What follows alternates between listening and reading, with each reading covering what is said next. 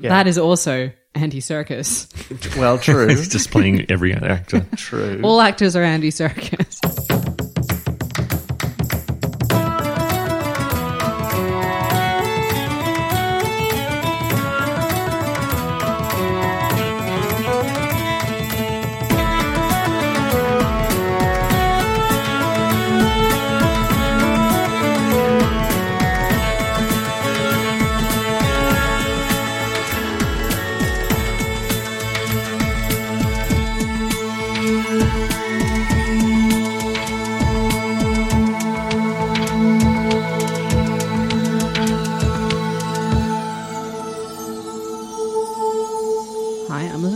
I'm Ben McKenzie. Welcome to Pratchett, the monthly Terry Pratchett Book Club podcast. Each month we discuss one of Terry Pratchett's books with a special guest. This month we're discussing Jingo, or Ankh-Morpork Unleashed.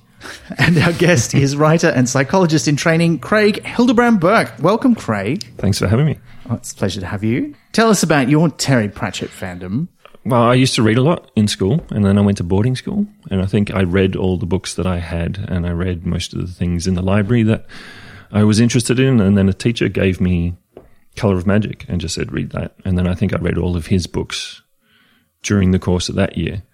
And I read them mainly just because I wanted to read them, and I wanted something to read. But I think it wasn't until I got to Small Gods that it really kind of clicked for me, and I just became very attached to the books and then proceeded to read them all as they came out. Yeah, and I think the big thing for me was they seemed to kind of straddle the books I was reading when I was a kid and then what I started to read as an adult. They're very much a kind of bridge between childhood reading and adult reading, I think, for me. So that would have meant that you would have read Pyramids whilst in boarding school. Mm-hmm. Was that interesting, or was it just... It seems like that would be a scarring experience. I think remembering Pyramids, it was one of those ones where I read it and there were certain parts about it that I loved a lot, mainly the assassins. Mm-hmm. I don't think I latched onto the boarding too much. I grew up with boarding, so I sort of had it around me. So it wasn't until many years later that I looked back on it and realised what I'd gone through. Yeah. But I think, being in a religious school and having all of that, really, Small Gods was the one that kicked it off for me with a lot of the hypocrisy. Yeah. And do you have a favourite? Any of the Watch books, but probably Night Watch, I would have to say. I also really love Monstrous Regiment, but I think Night Watch is probably my favourite. Popular choice. Yeah. Because it's so good. It is very good. It's very good. It is not the book we're here to talk about today. So we're sorry about that. It is a watch book. It is a watch book. It is very much a watch book. It is a watch book. Have you reread any of them recently? Not very recently. Good Omens I probably reread relatively regularly, but the actual Discworld books I haven't looked at in a few years. And so it was really interesting going back to it now, reading this one. And Jingo, out of all the Watch books, I'd only read once. All the others I'd read multiple times, and I think because this one hadn't landed with me too well when I did read it. But it was really fascinating going back to this, 20-odd years later. Well, we're going to enjoy hearing your thoughts about it, no doubt. Yeah, I think it lands probably even harder now, or depending on what the analogy is. Like, it doesn't land comfortably, I don't think. No, but I think that's partly by design, even when it was written. But we'll see. But we should talk about it. So let's start, as we always do, with a reading of the blurb. A weathercock has risen from the sea of Discworld, and suddenly you can tell which way the wind is blowing. A new land has surfaced, and so have old feuds. And as two armies march, Commander Vimes of Ankh-Morpork City Watch has got just a few hours to deal with a crime so big that there's no law against it. It's called war. He's facing unpleasant foes who are out to get him, and that's just the people on his side. The enemy might be even worse, and his pocket disorganizer says he's got die under things to do today. But he'd better not, because the world's cleverest inventor and its most devious politician are on their way to the battlefield with a little package that's guaranteed to stop a battle. Discworld goes to war with armies of sardines, warriors, fishermen, squid, and at least one very camp follower. Which is a good pun that does not appear in the actual book. Yeah. So there you go. That's the longer blurb from the original hardcover edition. It's a bit different to mine, but mine also seems kind of long. Oh, yeah. Yeah. But it uses some of the same sentences, but in slightly different. Yeah, ways. they do like to remix the blurb. But I mean, once you've put the effort in to write a good blurb, why, don't waste that effort. Fiddle with it. If you feel like you've got to change it, do a remix. It'll be fine. But it's an interesting spot in the Discworld series. Like, we're right in the middle. This is the 21st novel out of 41. So this is right in the center. It's hard to believe I always feel like this is quite late because I started reading them probably around the same time you did, Craig, quite early. So I was reading them as they were coming out at this stage. And so this still feels like a newer Discworld book to me, even though it is literally halfway. Yeah, I think the same for me in that this and, I mean, looking at the ones that came just before it, I think Feet of Clay probably for me marks the beginning of a run of books which felt to me at the time when I was reading them that they were all great and they were all kind of improvements or refinements on a lot of the ones that we got before, which are a bit uneven. And that's what I felt at the time. I don't necessarily know if that holds up. But I think certainly the next half a dozen or so books, pretty much all the way up to almost up to Thud, actually, which was much later. I'd happily reread those over and over again. It's interesting what point it starts to feel like the new Discworld books and the old ones to different people, depending on where you started. Because like for me, a new Discworld book is Going Postal. Yeah. But yeah. Well, that feels very new. It was extraordinary. Like that just came out last week, didn't it? Yeah, I think so. And it's weird. I mean, people feel the same way about TV shows and films. It's all about when you encounter them as to what feels new and what feels old. Yeah, the OC was 20 years ago. It feels like that just came out. Douglas Adams had some thoughts about this, specifically how it applies to technologies.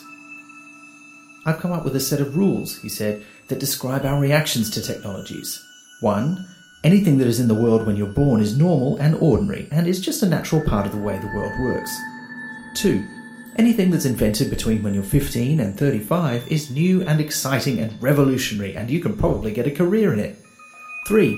Anything invented after you're 35 is against the natural order of things. Okay, so I've said this before and I hate to say it with a psychologist in the room, but can I just... it's very phallic imagery to begin with. Like, it's literally everything is kicked off by a cock rising up. Out of the sea. Yeah, and then it goes into the whole war and masculinity thing throughout, which is like a theme dotted throughout. Is that deliberate, or am I just looking for that? Well, I mean... Because it seems quite overt to me. I hadn't honestly thought about it. I was more fixated on the city itself because, of course, the first thing that happens is in the middle of the Circle Sea, this island of Leshp, which is a fun and slightly difficult name to say, rises up. And look, it does have the weather vane or weather cock on the top. It's specifically a weather cock, is what they say. It is. And they talk about how that they're not even the most common ones that you get in Ankh-Morpork. Yeah, so I feel like that's kind of like a comment, but it could just be... Yeah. And look, given what we find out about the city later on, it's a little unusual as well. But I don't know. What do we think? Is this to start things off on a... Sometimes a weathercock is just a weathercock? Is that what we need to say? I hadn't thought of it that way, but I think in looking at the whole story in that way, you can definitely see there are certainly comments on the war that men do and, you know, the choices that men make and being the right kind of man. Certainly with Lord Rust, he seems to have an expectation of being a certain kind of man, and that war is just a thing that you do in that role. I don't know. Yeah. Well, there's, I mean, everyone seems to, a lot of people seem to have a very ready expectation of what is going to happen and a very ready set of opinions that come out of nowhere. Because, I mean, the first scene in the book is Leshp rising up and the fishermen from each country being there at the time.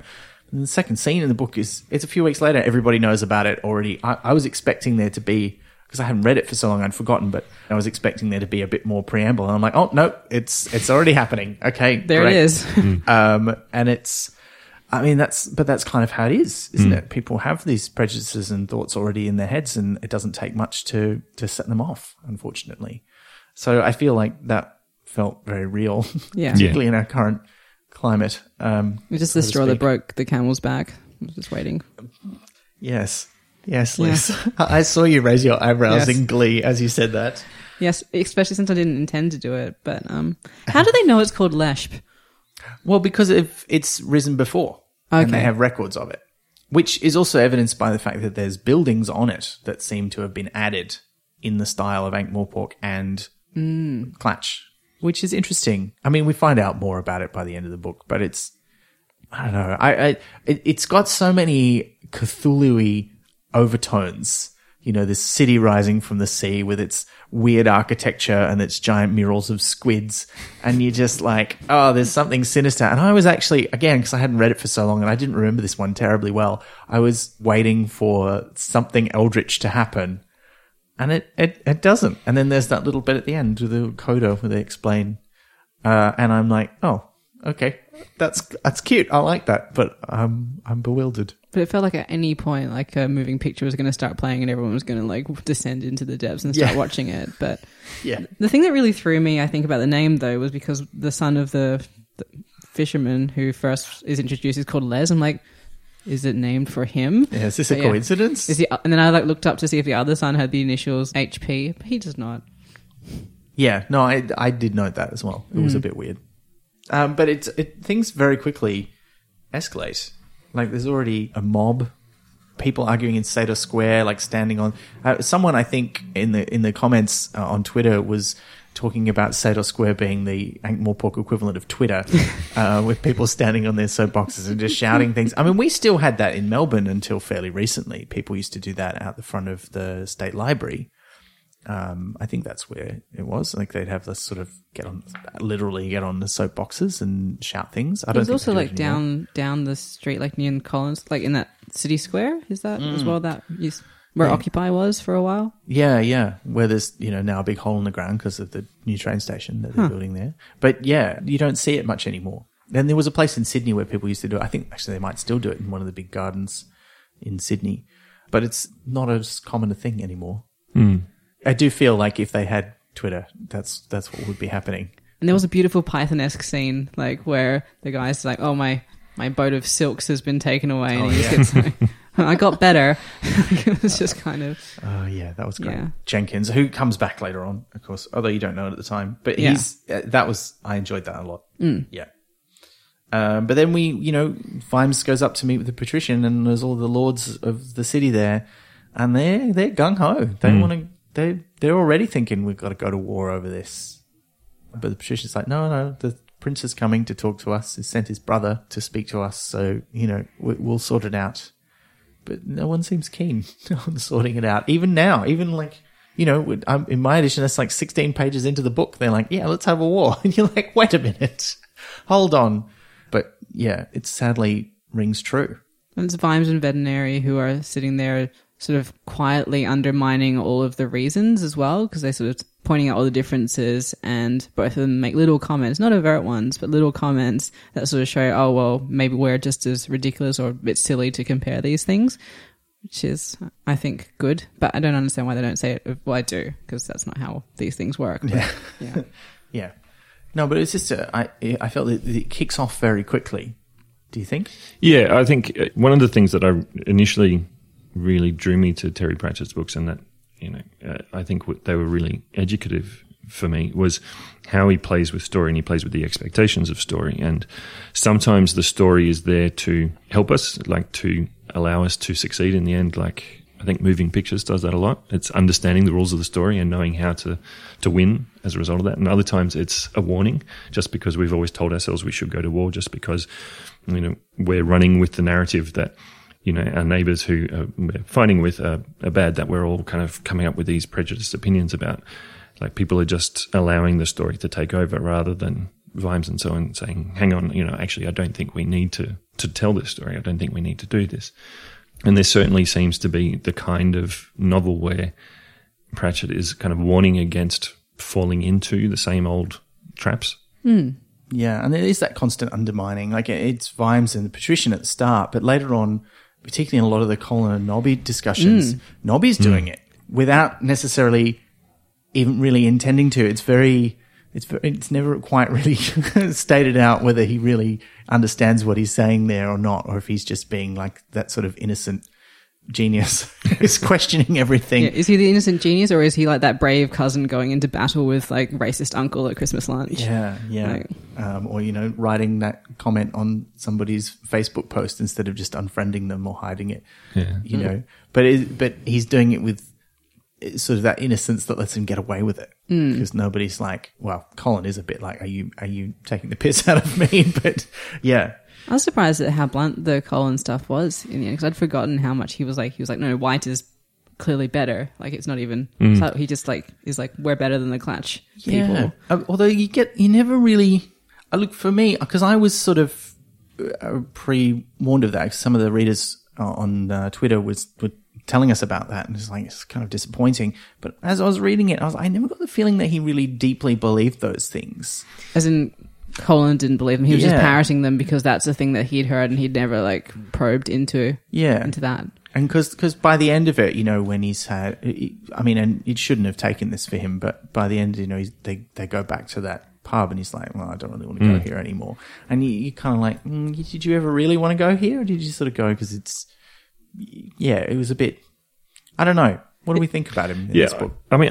Out of all of the original Watch characters, that have been there from the beginning, Colin was the one I'd never liked. I didn't really enjoy the things they had to do with him, and often, he's used as an example of what not to do. But he's really kind of foregrounded in this book a lot, and I wasn't sure about that until the end. It's his opinions that I think are at stake here, and his beliefs about the world, about what's going on with, the kind of political climate that I think Pratchett is really trying to speak to. He knows Vimes will do, in theory, the kind of morally good thing. And that Rust is the other end of that, but I think Colin is the one placed in the middle of it. And it's what he believes and what he thinks that's at stake here. But like, as you were saying, he's kind of doing it because he's always done it.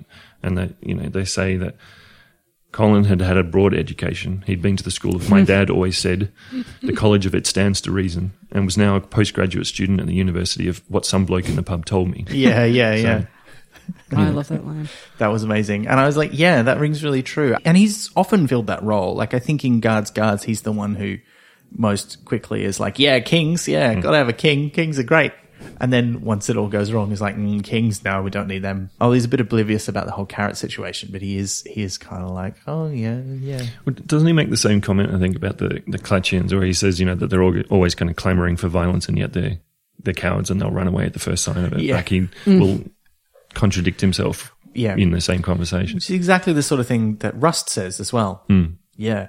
Oh, yeah. Rust is gross. It was interesting because I couldn't quite get Rust's voice in my head. There's a bit where, quite early on, it describes how he pronounces things. It says he pronounced years as Yars, which gives you a very definite kind of voice. It's like, yes, we must invade the heathen barbarian hordes. Like, it's sort of that very, like, sounding like the Queen, basically, with that extraordinary, almost unique accent, which makes a mockery of the phrase the Queen's English, because no one else speaks like that. But anyway, later on, though, particularly given the things that he does during the war effort, I just kept thinking of General Melchett from Blackadder Goes Forth. And I'm just picturing Stephen Fry doing his blustery kind of, and which I can't do the voice for. But it's, so he more mutated into whatever form he needed to be that generic upper class idiot. Upper class twit of the year. Yeah. But he's not in the book very much, really, Rust. Just enough. No. Yeah, just enough to establish this is the guy that we don't want. Yeah, he's more in Vimes' suspicions. That's how he's present. He's a bogeyman of like, because as you were saying, he represents one end of a spectrum. Like, Vimes is there to be like what's honorable and good, and then we've got Rust, who's like, let's just go to war and let's just tear stuff up, and this is how things are, and tradition and stodginess. Do you think he's called Rust because he's a corruption of things that should be pure and good? Yeah, could be, or because you can't get rid of him. He's rusted on. Yeah, and he's upper crust. I think all of those things make a lot of sense. Also, a fun thing that I liked, a reference from the meeting, was when they said that they didn't even have warships. The last one they had was the Mary Jane, which sunk like 400 years ago. And I was just wondering if that was a reference to the Mary Rose, the Tudor ship that sunk off Portsmouth in Henry VIII's era, which had probably been resurfaced, because it got resurfaced in like the late 80s. So that would have been very much in his conscience. But I just thought that was like a nice throwaway reference. Just thank you for going to my mini TED talk about the Mary Rose, which I visited multiple times and is very interesting. Yeah.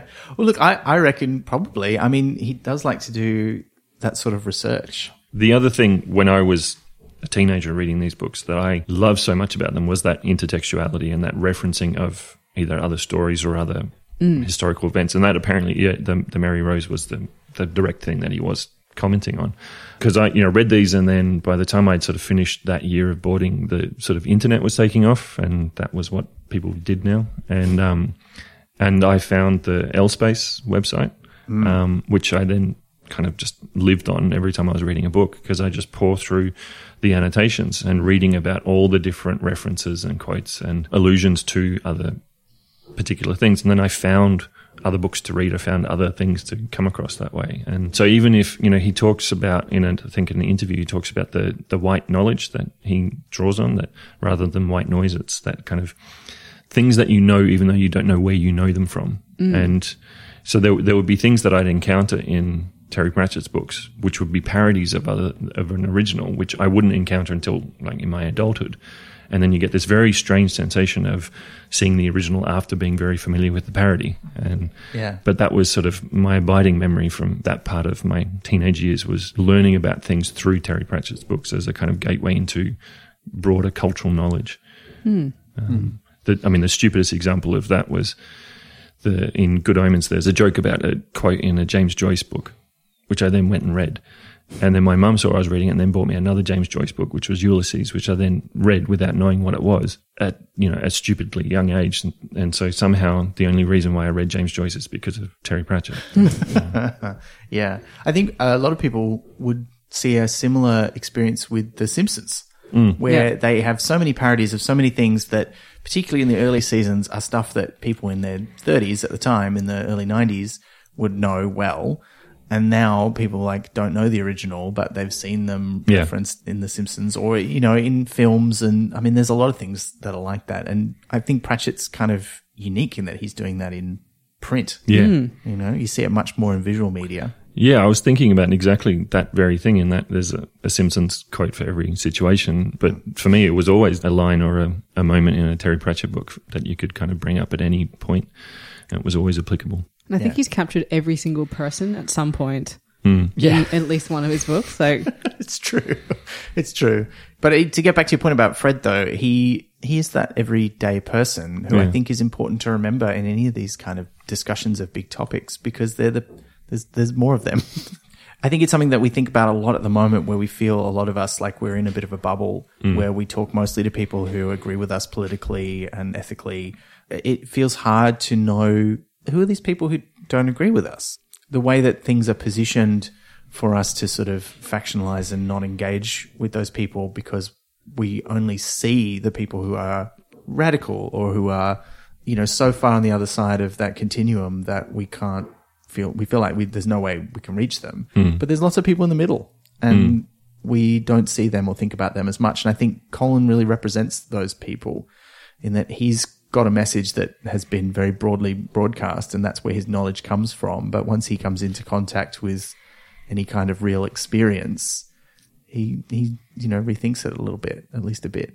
And they're the people whose minds can be changed, who you're hoping to reach with messages like this. But there's also, I found it quite interesting, because it is almost literally that reality show where they send racist people off to live like asylum seekers. Oh, yeah. Like, they put them on a boat, they send them off. Like, it's just go back to where you came from. Is that what it was called? Yeah. So it's pretty much that before that happened. Yeah. Wow. I hadn't thought of that.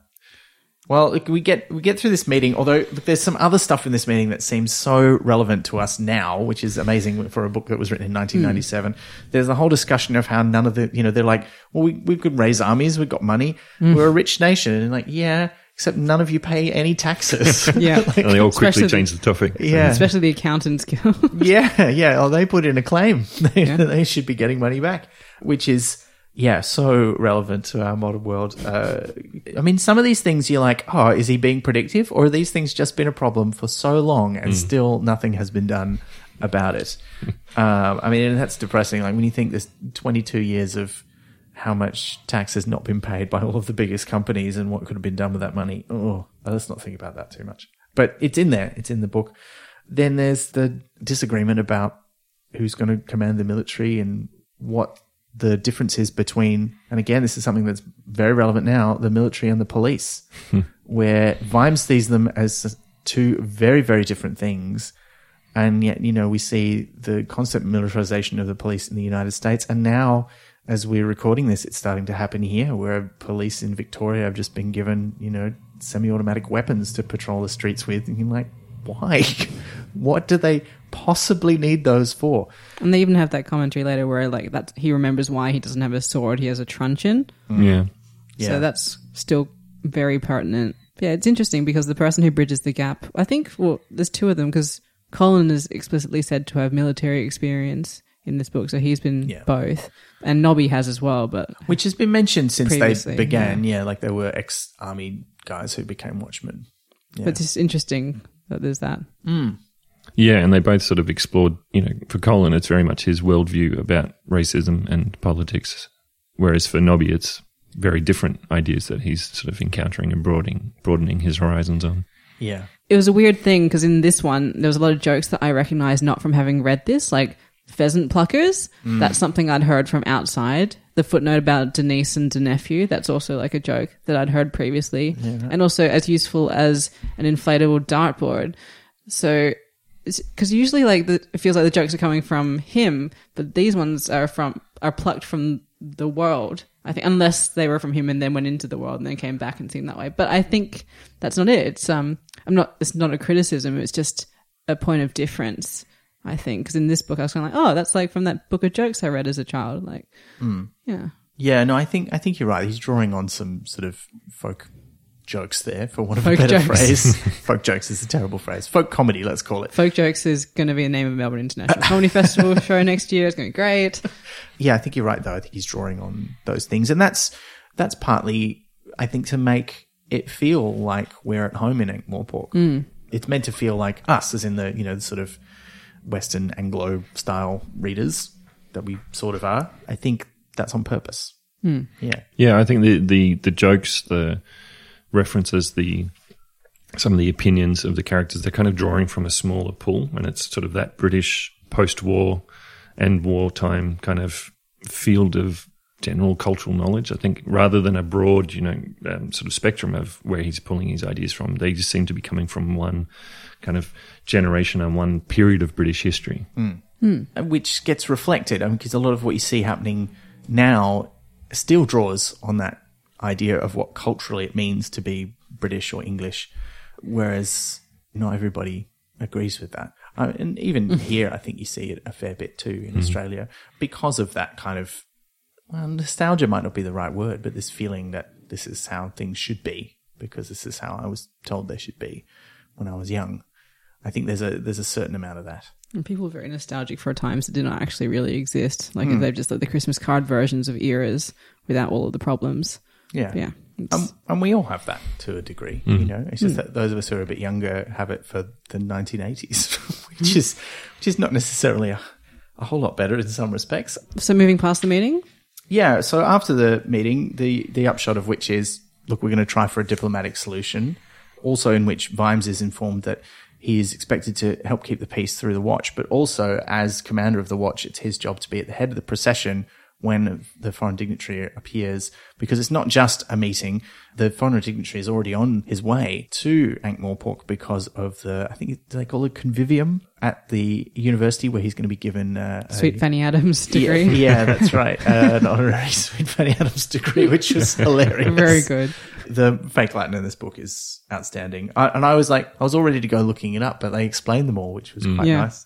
I thought, that's good. That means everybody gets the joke. Did Terry Pratchett get given any honorary doctorates? Yeah. I think he would have. Would he have gotten them before this book? No, I think it was after this. But he definitely did. I remember seeing photos of it at the time. And we've also got, can't gloss over Carrot doing his version of Boy Scouts with the street gangs. Oh, the Clan Before the Storm. Yeah. And they do like the wub wub dum dum dum, and it's just so good. It's so dumb, but so great. Yeah. There's a lot of really good sort of seeding of character moments which will pay off later. Like even with Colin and Nobby going on about how the Clatchians invented zero and then putting L in front of every word, which pays off in spades. Yeah. And that conversation, that's where you first get that hint of, like we were talking about earlier, Nobby gently poking back at what Colin's saying and going core. It also establishes that consistent thing that goes all the way through to the end of the book of Colin can never not have an answer. And this is such a toxic masculine thing to do. It's like, I can't be seen to not know. Like, it's not okay to say, I don't know, or I'll have to ask somebody else. And I think we've all known people, mostly men like that, who have to have an answer for everything, even if they're making it up. They have an opinion about everything that is quite often wrong or ill-informed. But yeah, but he doesn't strike you as he's doing it out of any maliciousness. He just feels like he has to. He's a sponge for like the worst parts of society in that way. Yeah. And I think that's why he comes across in this book a sponge. Yeah. Yeah. Well, he comes across in this book as quite sympathetic in that way, but I think still a bit gross. Yeah. Yeah, and but I think like none of the racism or none of the prejudices that because he's the main sort of spokesperson for all of that. It's never left unchecked, and it's always every conversation he's in or every moment he's in when he's allowed to express these opinions. There's always something that's deflating that opinion or kind of contradicting it, and so we never just get unfettered, you know. Yeah, and it's not just in their conversations. I think throughout, whenever like a real nasty comment is made, it is undercut with showing why that is ridiculous or not okay, which is, I think, a strength of the book. Yeah. And it's very different to, I mean, after our discussion about interesting times, it was quite interesting, for want of a better word, to be comparing this depiction of another culture to that one. And in that one, like, the other culture is depicting as having something deeply flawed and wrong with it, but it's never questioned because you've only got like a couple of representatives from outside of it, and they're all just saying, you're all ridiculous, this is nonsense. And it was a very caricaturish representation of another culture. Whereas this one kind of goes out of its way to take what previously had been a very vaguely sketched and drawing on a lot of stereotypes idea of Clatch and fill it in a lot more, make it a lot bigger. Because in the early books, it is used as a name for a continent and for a country and for a culture indiscriminately and interchangeably. And in here, we start to discover, oh, well, that's because it is all of those things and it's a lot deeper than that. And so as a reader, you're kind of making that same discovery that Colin has made during the events of the book. So yeah, that's pretty great. I liked that, but it does sort of, it doesn't necessarily make the early books better, but it certainly is a much better approach.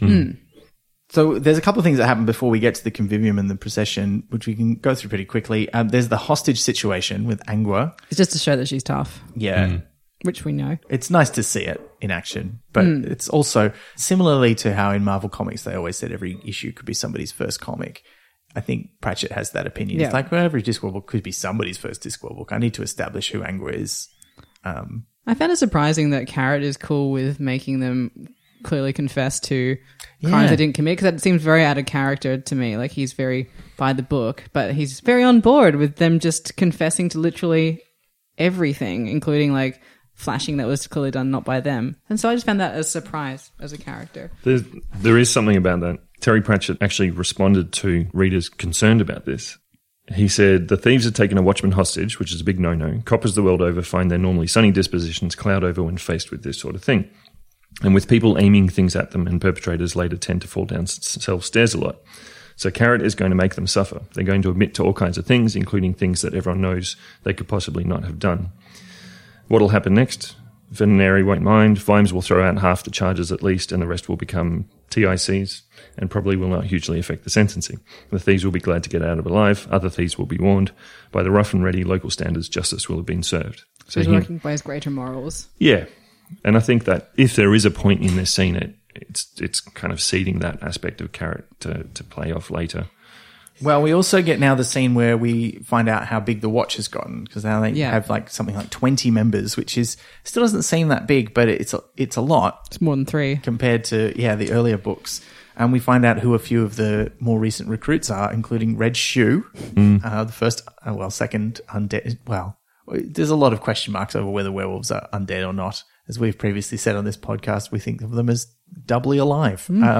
But there's a zombie. And also there's the first, is he a gnome? It's Buggy Swires. Gnome or Knoll? No, he's a gnome. Yeah. There is a Knoll in this book, which I was surprised by because I'd forgotten. Because Discworld Knolls are not very much like Dungeons and Dragons Knolls. They're made out of dirt, apparently. It's a very weird situation. But yeah, so we find out that it's got bigger. Dorfal's there, although he's very much in the background in this book. He does get a gut punch of a cameo later, like for the alternate. Oh, yeah. Yeah. Yeah, there's... Ooh. Oh, and we get that sort of little scene of our would-be assassin, Ozzy. Oh, yeah. We see him in his room. Although we never... That's it. That's all we get of him. Like, that's our one glimpse into who he is. That's all you really need, because I really liked how he was like, oh yes, and his friends would call him a keeps to himself type, except that he has no friends. Yeah. And you're just like, oh, you're going to die. Yeah. And doesn't even get a death visit scene. No. Is how... And death is really hardly in this book. Considering how many curries there are in this book. You think he'd show up for them, right? And actually, it's probably a lot more death in this book than actual characters dying. Yeah, that's true. And yet death is only... I think he's only in it twice. Yeah, and I was hoping that he Very would short scenes. keep, like, Analog Siri, but he did not. No. Oh, and also, Angua has to have the chat with Nobby about his sexual nature.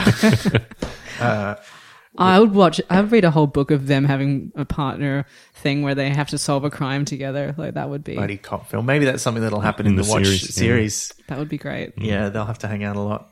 I don't think they've announced who's playing. They haven't cast a Nobby, have they? No, not yet. I mean, they'll presumably be in them, but they haven't fully announced all of the castings It's yet. probably anyway. Andy Serkis wearing a green suit. Like, They could. I mean, look. I don't know if you've the guy who plays him in the Hogfather movie really looks the part, but he also plays someone else and then really looks that part. So he's obviously just a very versatile chameleon. actor. Well, that is also Andy Serkis. Well, true, He's just playing every actor. true. All actors are Andy Serkis.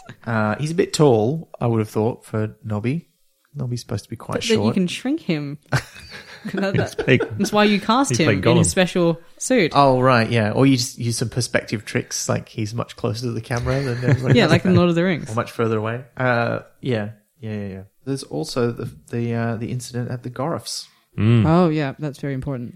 Just a straight up hate crime. Just somebody throws, is it burning coal or something? Like I think it's like a Molotov cocktail. yeah, it's basically like a homemade bomb. Because it's super dangerous. It's not just like, oh, we're angry. Not that it's okay, but it's not like a brick through the window. It's something that could have caused serious injury or loss of life. It's as in a brick can do that too, but this has but more this is like the intention next and level up. This is not just something I found on the street that I can throw at you. It's like I've prepared something dangerous. yeah. So it's pretty full on. And yeah, it gets thrown through their window of mundane meals? Yeah, because he wanted a word that said everyday and ordinary. Yeah. But It's like a sensible sandwich shop. yeah, and the watch responds again. This is like one of the parts of the book where you're like, this is too real. Like this has happened. This kind of thing.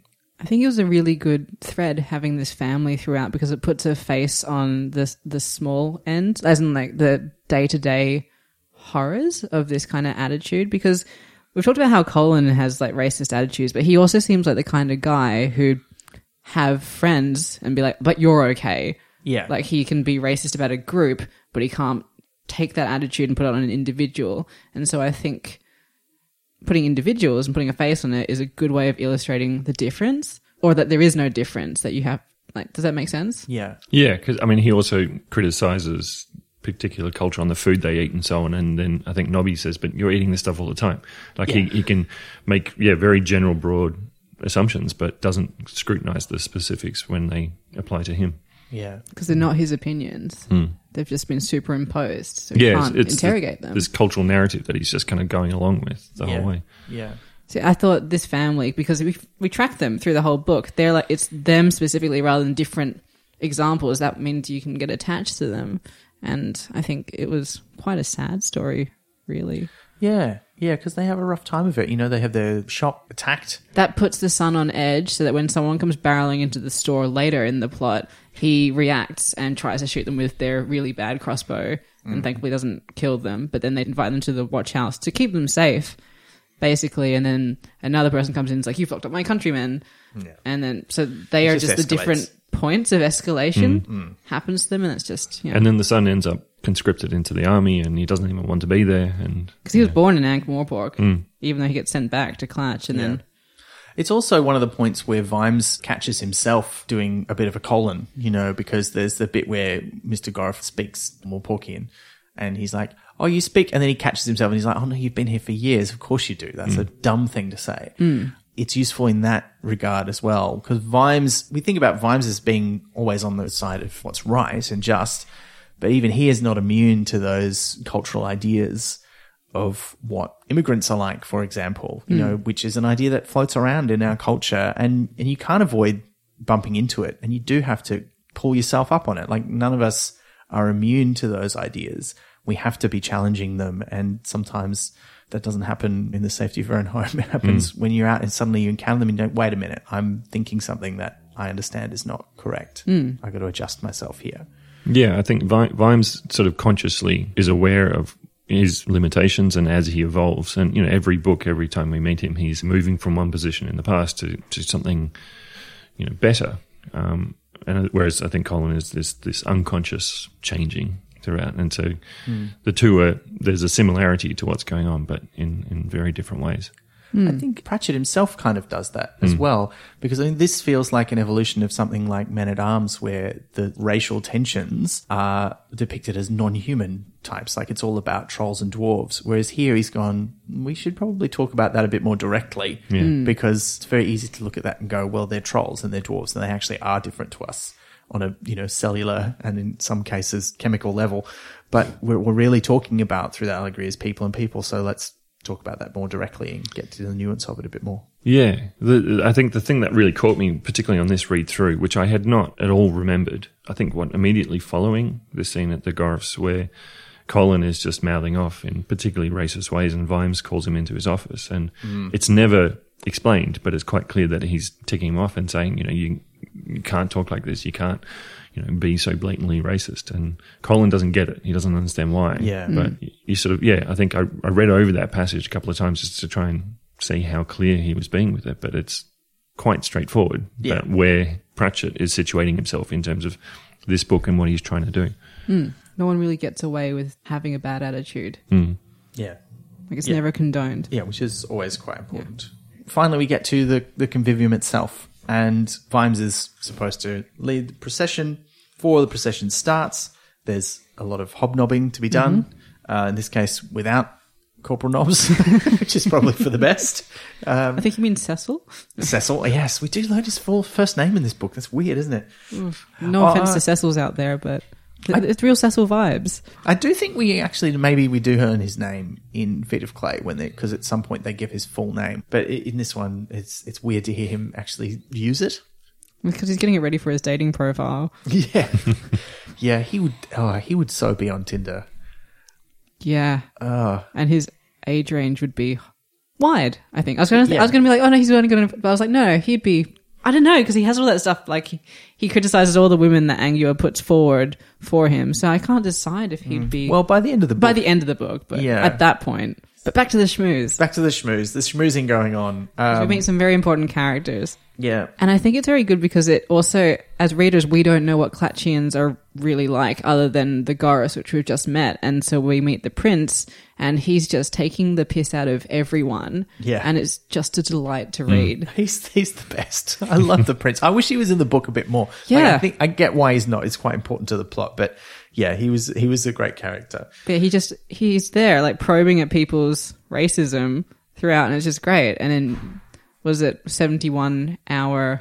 I got 71 Hour Ahmed. Yeah, he's just also such a great character, and they're both introduced in such a short period of time. And then they have to go on this procession, and it was just like sports day at school all over again, with all the ridiculous costumes and silly traditions. And he's kept all of the terms that he invented for Clatch earlier, which, you know, in isolation were maybe a bit much, like offendy instead of effendi and stuff like that. But it's with the broader context, you're like, oh, I don't mind that so much now. Like this, it kind of works. But also there's that great bit. I think the thing that really sells the scene for me is the bit where the prince asks him, oh yeah, someone called me a towelhead. What does that mean? And nobody else is willing to explain it to him. And Vimes is just like, it's an insult. And he's like, very good. You're the only person who would tell me that. Well, I mean, I also got it that he knows it's an insult. Yeah. And he's just wanting someone to state it. And he said, now you can see what I've been putting up with the whole time. Yeah. It's like when someone makes like a sexist joke or something, and the the strategy that's been put forward is to ask them to explain why it's funny. Yeah. Yeah. So it's kind of that. And he's in a bit of he's in an interesting position because he hasn't made the joke or the insult, but he's being asked to explain it, and you can sort of see. I'm imagining Lord Downey being asked that question. But you'd think twice, like if you were someone who used terms like that, and then someone who'd been abused with terms like that said that to you, you'd think twice about doing it again in future because it's just so awkward. Like, and that's kind of why that seems so great. And it's also effectively asking Vimes to front up for other people's bias and other people's prejudice and racism, which is saying, well, you might not have done this, but you're a part of this group who represent these ideas which I have to encounter on a daily basis. So now you answer for them, which is a good kind of turning of the tables. Yeah, I think so. It's a great scene. There's much nonsense. The traditional lighting of the cigar. Yeah, which is great. During the procession, Vimes catches light of something because they have checked the route of the procession beforehand to make sure that it's all safe. It's a very JFK assassination kind of vibe, this bit of the book. Oh, and continuing, Yeah. Just as the procession is going, though, Vimes, after slowing down into his traditional policeman's beat sort of walk, spots someone on the top of the Barbican, which is a building that no one should be able to get into, and runs off to try and catch them. Carrot also runs off. Angua runs off. But they are unable to prevent the prince being shot with an arrow. This is a real kickoff point of the book because that kicks off the whole investigation into who has done this and why, which very quickly becomes an investigation that clearly shows someone is framing somebody else for the murder. Our man Ozzy does not survive the assassination attempt. He falls off the tower. Again, JFK vibes. There was a second Bowman, who was the accurate one because it becomes fairly clear that Ozzy could never have hit anybody. And the grassy knoll. There is a grassy knoll. There's definitely a grassy knoll. I can't believe I didn't spot that. But yes, there absolutely is. Oh my God. And there's the talk of a magic bullet as well. Well, magic arrow. Yeah, and a very kind of Zapruder-ish, like, let's look at the photograph and try and restage it and see where it doesn't line up. And, Yeah. It was nice as part of that to have a negation tourist just pop up as a thing. I was like, oh, that's still happening. That's nice. Yeah. But this becomes the catalyst for the war actually beginning because the peace talks that are supposed to go on do not go on. And it escalates. It gets worse. The lords are all like, this is terrible. Who would do this? But there's very much feeling that this was planned. But by who? But by whom? Who has set this up? It's interesting because there's like a 3 deep layer of what's going on because... It's just like a wall of herrings. Yeah. Because we know who did it. Ozzy thought he was doing it, but didn't. There was the second Bowman who we eventually find out is Snowy Slopes, who's not an assassin, he's just a paid killer. With dandruff. With a lot of dandruff, hence his nickname, who did the deed but then has his head removed. But there's also evidence left that really suggests that Ozzy was paid by Clatchians to do it. But it suggests that they want to suggest that. Bad evidence. Yeah, but it's bad evidence, and so the Watch is really not sure what the hell to do with any of this. It's like sand on the floor. Yeah. And like, and Vimes has that great line of like, oh, so they've still got sand in their sandals. Like, from all that way. Yeah. Just makes no sense. And the big crate of Clatchian money, I'm like, sort of a giveaway. I mean, by the end of the book, you find out what all that is about. But in the meantime, it's a bit like, where is this going? It is a bit confusing. Not in the sense that you're fooled by that evidence, but more in the sense that you're like, who's put it there? Like, is it Lord Rust? And then you kind of think, Lord Rust is not smart enough for this. He's an idiot. It had been a long time since I'd read it, and I was kind of like, did the prince do it? Because they bustle him off to the embassy, and I was like, maybe he's not even shot. Maybe he's like the one doing all this. Well, there's bad evidence, and then there's other evidence with the pad where something's clearly been written on, and then the little clove that's sort of wedged between the floorboards, I think. Yeah. So there's a few things, and even those things have been left deliberately, but they're like that extra layer of maybe you'll figure this out. Vimes goes to see Vetinari after this, who's like, this is probably not going to work out. So I'm just like, look, I don't think this is what's going on. And Vetinari's like, doesn't matter. Like, people can argue with anything, even the truth. Again, very relevant in our modern age. After which, Vetinari goes to see a certain person who lives in a secret compartment somewhere in the palace. The scenes are so good. I know. Leonard of Quirm is back. And this time he's got quite a big role. But haven't you just noticed the way that dew falls on a rose petal? And it also uses my drawing of a war machine. Yeah. Yeah. He's such I love him. He's such a lovable character. who just wreaks potentially so much death and destruction upon the world. I think this book is the point where he suddenly realizes, I can't keep doing this, because he destroys his own work in this book rather than let it get out there. This is the end of his innocence, unfortunately, which is very sad. But he continues his tradition of not being able to name things well, which is great. Because he's kind of like one of those squid from the beginning of the book. The curious squid. Yeah, he's like that, but one that has seen the other side and goes back down and lives a lonely squid life. Yeah, by choice. Yeah. I mean, there's the obvious parallel with Da Vinci, but it's like an easy parody to say, oh, he's the guy who never finished anything, and he just kind of idly sort of doodled away these genius-level kind of designs, but he didn't really care for them. But I think, there was a story with Da Vinci where he was paid to design this amazing sculpture, and I think he was making it out of brass, and he was fully committed, and he'd invented this new way of casting the metal and everything, and it got to the point where they were going to make it, and then the project got taken away from him because they were going to use all the metal for new cannons so they could go off and fight a war. Here's your art, but we're going to turn it into something destructive. That happened with the Hachiko statue in Japan, of the dog that waited by its owner's grave, and they did a statue of it, but the original statue apparently got melted down for the war effort, and they've built a new, but I think the artist's son or grandson made the new one.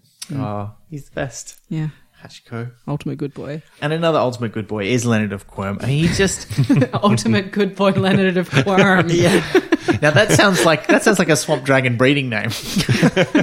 But he's great. I love him. One of the things I love about this is that the first meeting, the patrician doesn't go to him to find out about stuff. He just likes talking to him because he's very smart, but he doesn't understand any of the stuff that he's talking about. So he quite enjoys the conversations, and he likes leafing through his pictures, and he's just sort of going, oh, I just thought I'd check, you don't have any relatives in Clatch, do you?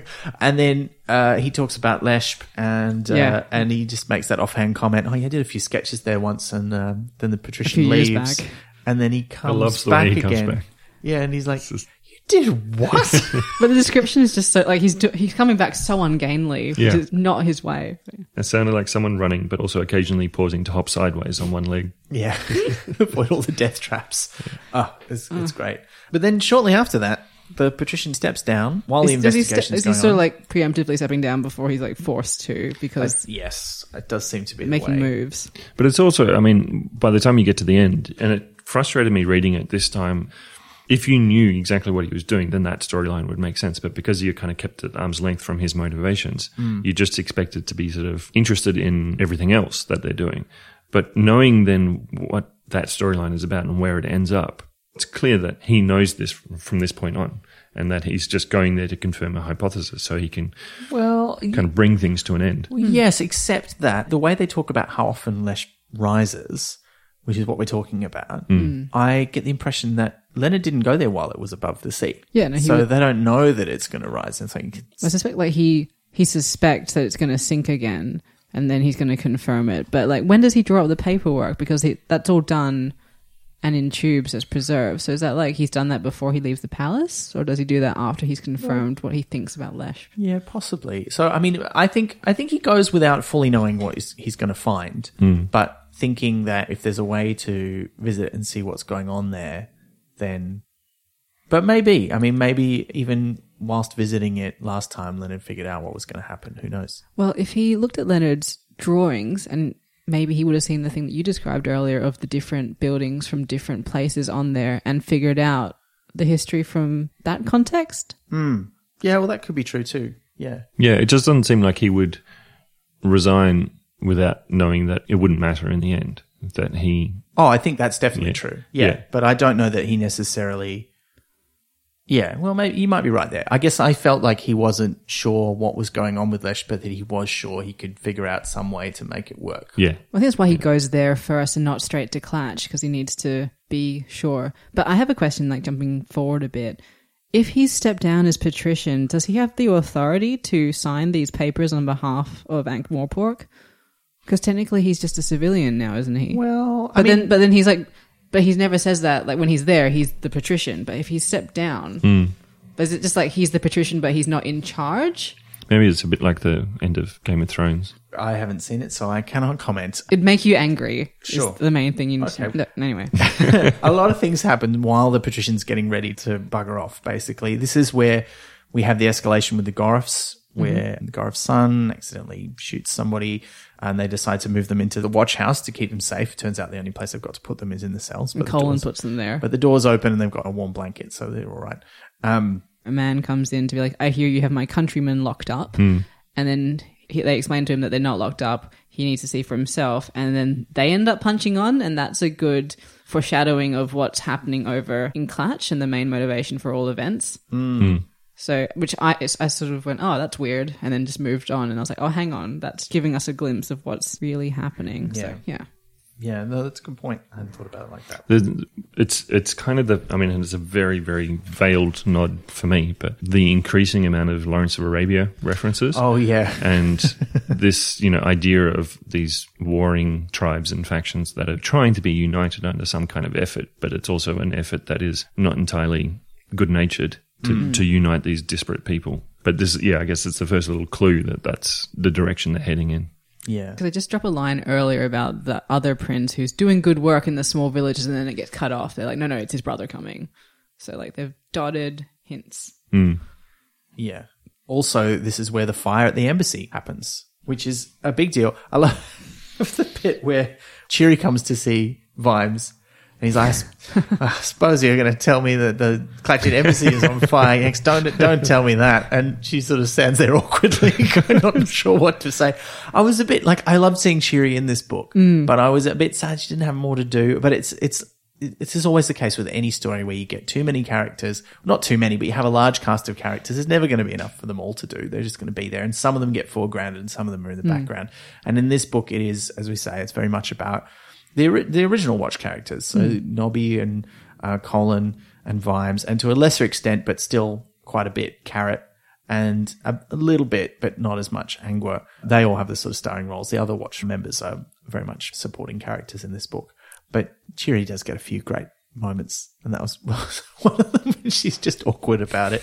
And they have that great commentary about why they don't have a firefighting force in Ankh-Morpork, because the people are too crap. Like, they've just light fires to put them out. And so because of all the terrible sentiment, the volunteer fire force isn't helping the Clatchian embassy fire. They're just watching it happen. Yeah, which is... It was uncomfortable in the context of Australia's fires at the moment, but I mean, that's uncomfortable in general. Yeah. It's kind of gross. But the Vimes is showing up and it's like, why aren't you doing anything? There's that one, I do remember though, there's that one like little kid who's got a bucket. Yeah, but and he's like, and they're saying like, they wouldn't let me. And you're like, oh. His instinct was to do something good, but the attitude of the crowd has made him quash that. Oh, I kind of felt like, you can't form a bucket chain of one person. It's kind of how I was reading that. And so he'd like brought a bucket and then no one would help him. My favourite bucket chain Ankh-Morpork one is the Fool's Guild. I don't remember what book it is, but they're trying to put out a fire, but they can't find their instinct for slapstick. Oh, yeah. I think that's in Men at Arms. Yeah. I think about that a lot. Oh, no. But Vimes runs into the embassy grounds, but he has to punch a couple of the guards to do it because it's, as is traditional, supposedly. I don't know if this is true in the real world, but the embassy is considered foreign soil, like it's part of the nation who they represent, which I think that is true. I'm not really I've sure. heard it. Whether that makes it true or not. Yeah, well, it's we've got our diploma from that thing we heard from a guy in the pub that time. But yeah, it's certainly true in Ankh-Morpork. He has to punch them to let him in, because they don't seem to be fighting the fire themselves either. There's people coming out of the building with bits of paper, which becomes important later on. Somebody appears mysteriously clad, helping Vimes as he rushes in, because he can tell there's still some people inside. And in particular, there's a woman who's in bed somewhere, and there's another person in there, and he helps to save them before being passed out. And it was quite an action-packed scene, and I think it's one of those things that it was fun at the time, because it's like, wow, look at all this stuff that's happening, and it's a bit of a mystery. Who's this person, and what's going on? And then later on, it becomes very satisfying, because you're like, oh, I see what was happening there. And particularly the bit where someone complains to the guy who's got all the papers coming out. I thought that was great, because later on you find out what that's about. The scene with the fire is planting more of a seed, with Vimes' suspicions initially with Rust, but now with 71 Hour Ahmed. Because the book is so linear, because it's this chase in this one direction, there isn't much time to pause and reflect. And so he just has these hunches and these suspicions, and then we just follow up with them. So he knows that there's something going on with 71 Hour Ahmed, and he knows it ties into everything he's looking at, but we don't get any time to sort of pause and piece together these sort of disparate clues. Yeah, and in fact, Vimes only has a very brief moment to do that, and I think it's just after the fire or just before, where he says, the man we know didn't get the princess dead. The man who probably did is dead. Someone tried very clumsily to make it look as if Ozzy was paid by the Clatchians. I can see why someone might want to do that. That's what Fred calls politics. And, and there's also that bit early in the book where he's put Nobby and Colin on the job because they will find all the obvious clues and just accept them because they're not detectives. They just want to have a nice life. It's never quite clear. Well, I mean, Fred does want to retire in Feet of Clay, but then by the end of it has changed his mind because he doesn't want to ever go near a farm again after being almost trampled by a variety of farm animals. I think he'd do badly spending a lot of time with his wife too. It does seem that way. Because they've got that relationship that they've talked about previously where, like, they've ships in the night. They have opposing shifts. She leaves out some sandwiches for him. It's great.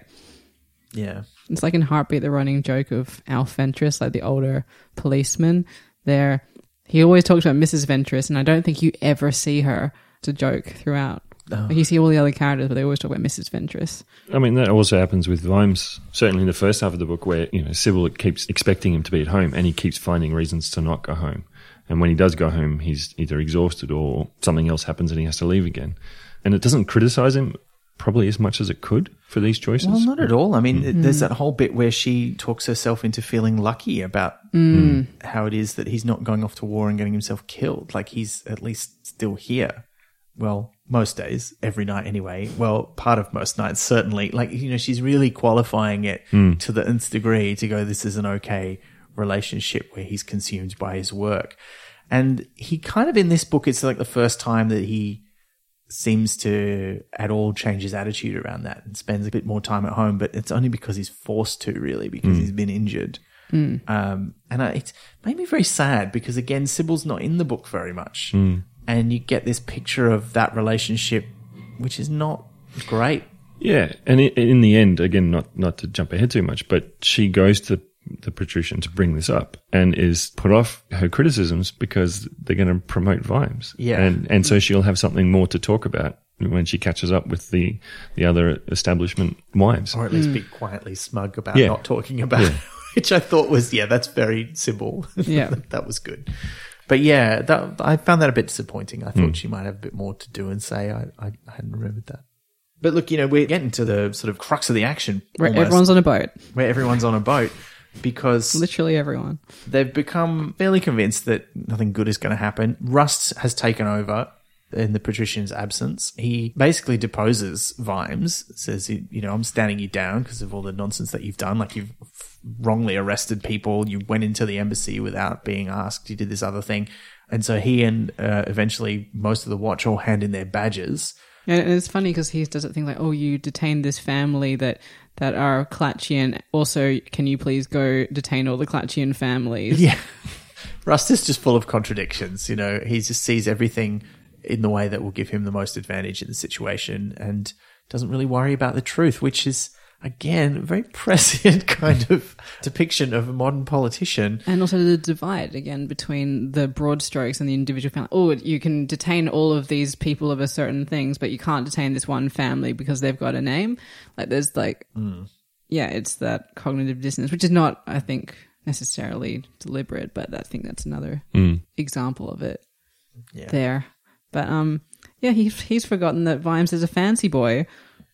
Yeah. He's a sir. And he's allowed to raise an army just like all the other nobles are doing because Ankh-Morpork doesn't have a standing army, but the various lords of the city are raising their own regiments to take off to war and they're all getting ready to depart. Including Butler Willikins. Willikins goes off to join, yes. He chooses the one with the nicest uniform. Yeah. It's the gold frogging. Oh, the red and the white in the desert. Yeah, that's right. Oh, man. Willikins, it's a nice sort of a cameo really role for Willikins more than anything else, but it does set that precedent. As someone I think on Twitter was saying that he is a badass. Like he's a bit Alfred, I think, like modern day depictions of Alfred as an ex-military man. It's like Mr. Butler and Miss Fisher's Murder Mysteries. There's like a history of kick-ass butlers. Oh yeah. Well, I mean, look, when you've trained to have all those skills, you train to have all of the skills, and he can carve a turkey or like the enemy. Person. Yeah, exactly.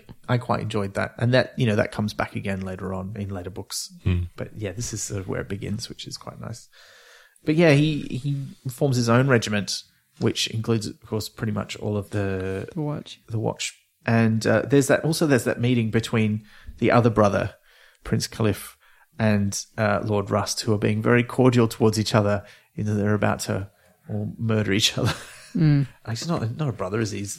He's a deputy. He's a prince, though, isn't he? So he might be a brother. It's hard to tell. I don't know that they specifically say. Yeah. Look, a lot of the Clatchians start to leave. They all get themselves on a boat. Before they're like rounded up, because that's the next thing. Yeah, they can see where things are going. Including the Garths.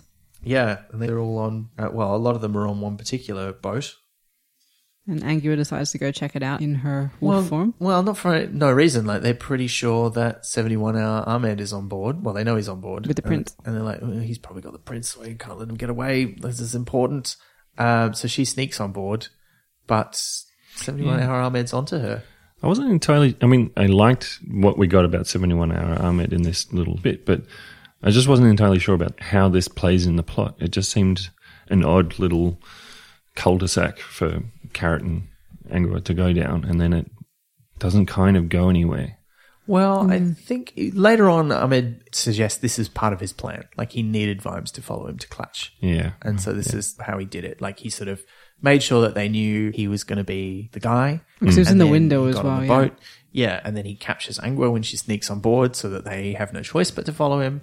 And this is where Captain Jenkins comes back into the plot. They commandeer his boat, make him throw everything overboard in an increasing laundry list of things that would be great to have when you're out at sea, but that they no longer possess. Things, little things like anchors and lifeboats and all that kind of stuff. It's comeuppance because he lied about losing things earlier on. Yeah. And there we go. I did feel for him at that point of the book, though. I'm like, it's hard to be a sailor when your boat is full of people who aren't sailors. But also he makes a nasty fat joke about Lady Sybil, so he deserves it. Well, that's true. He does, which does not get rebuffed. Yeah, he just gets sort of frowned at. I thought that was a bit weird. I was like, it's like, dude, it's your wife. Because he says something and then that's not so bad, and then he makes the fat joke and Vimes is sort of like, I was expecting more. Because he needs him to run the boat?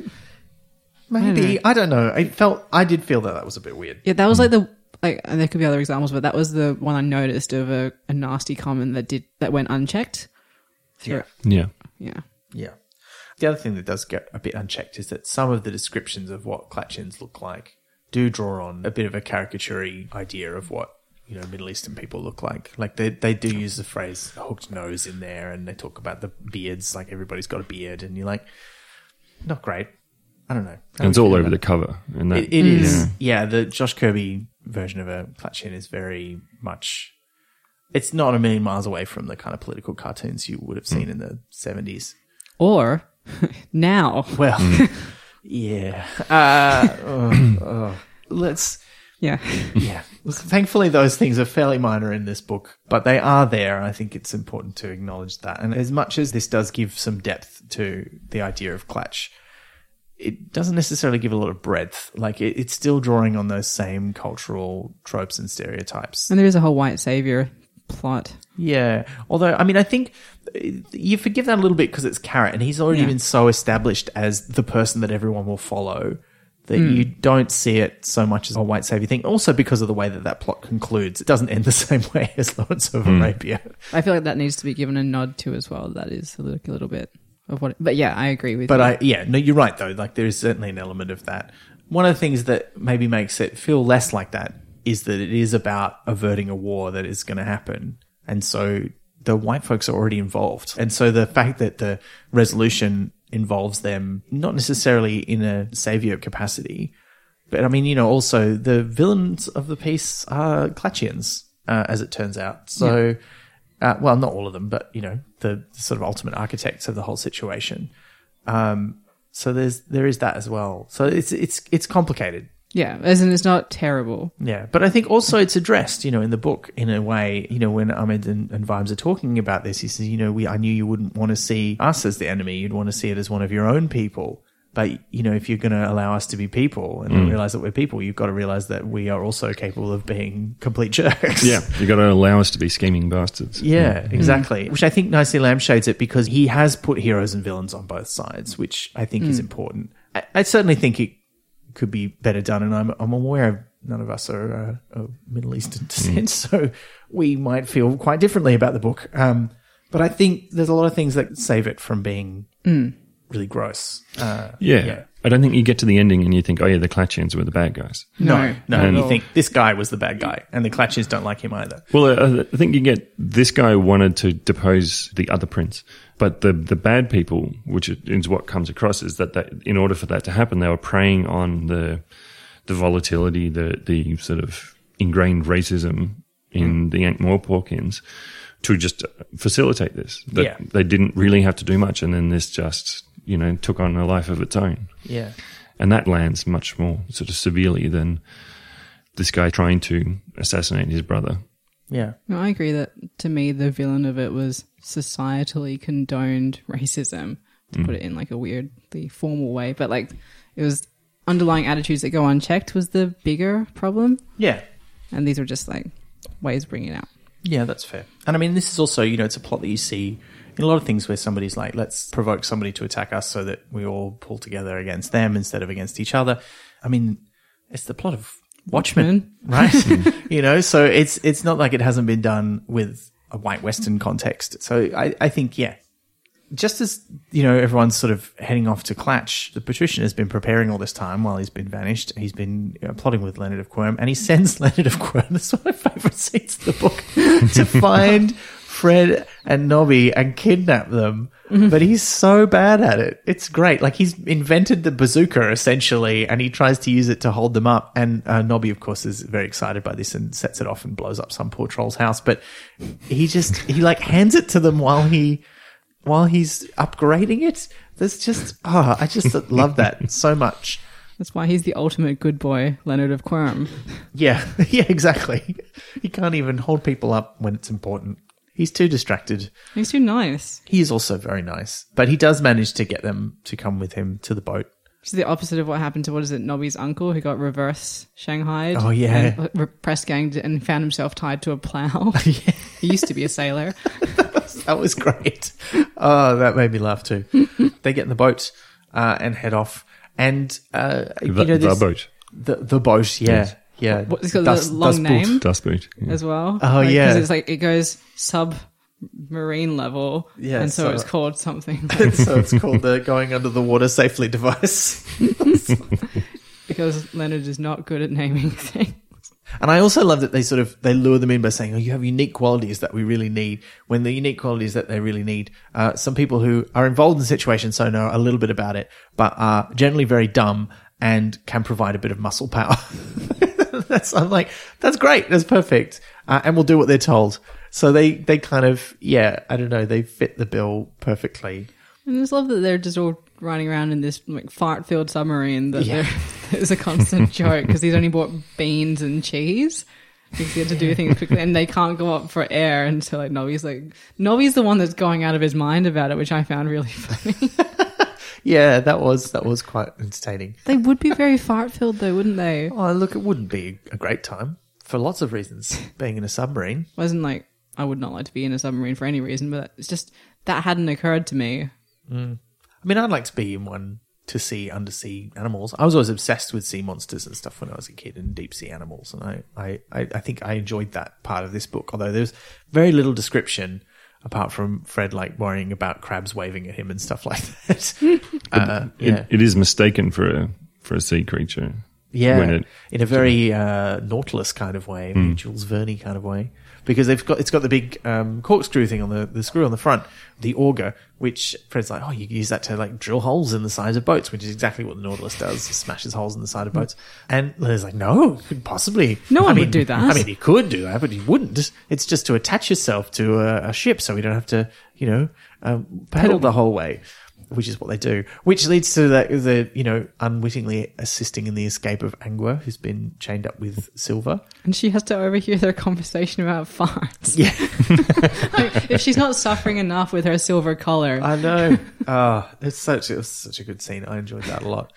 But her escape is also the first strong hint you get that Ahmed's not a villain. Yeah. Because once she gets out of the ship, he looks out and sees her like clinging to the side, and then he tells everyone else that she's drowned. And you're like, why did you capture her if you're going to let her escape? Yeah, he sort of grins at her. Yeah. And you're like, interesting. So you kind of know it's going somewhere, but you're not quite sure where. Yeah. He's such a good character. Like, I wish he turned up more in later books. Yeah. Yeah. Yeah. He's a good counterpart to Vimes. Yeah. And I think there's certainly would have been scope for that. But I don't know that we really go back to Clatch very much after this book. This is kind of the big Clatch book. And then, there's characters from Clatch and there's references to it, but I don't think we ever go back there again. It's just this book and sorcery. But look, they eventually get to the other side. The boat makes a detour to underneath Lesh. But they can't get in fresh air. Yeah, but then keeps going, and they crash the ship that the Watch is on.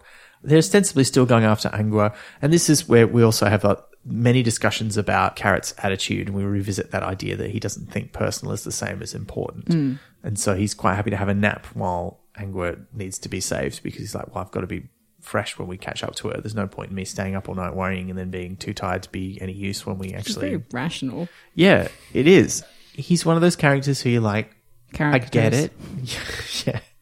I get it, but like emotionally, I couldn't do that. And Vimes is on that. He's like, look, you came and did the right thing by reporting to me, but anyone else would have just dived onto that boat and tried to rescue her first. I don't know. It's an interesting aspect of his character. This is why Carrot is good king material, I think. Because he can compartmentalize and he can see the bigger picture at all times. That's why his whole thing is personal is not the same as important. The same as important, yeah. And I think that's his king thing coming through, because that's not normal. That could be because I've just like watched all of The Crown again. But a whole big thing about that is putting aside your personal needs and your emotions in service of the greater good of the crown and your responsibilities. But he doesn't seem to have any difficulty doing it. I think that's the thing that's weird. No, but isn't that because he's just so inherently kingly, right? That it's in his personality. Like, I don't think he feels like he should be doing this. He is like that because he's a born king. Right. Okay. So that's my interpretation of it. He just embodies all the qualities of a good monarch.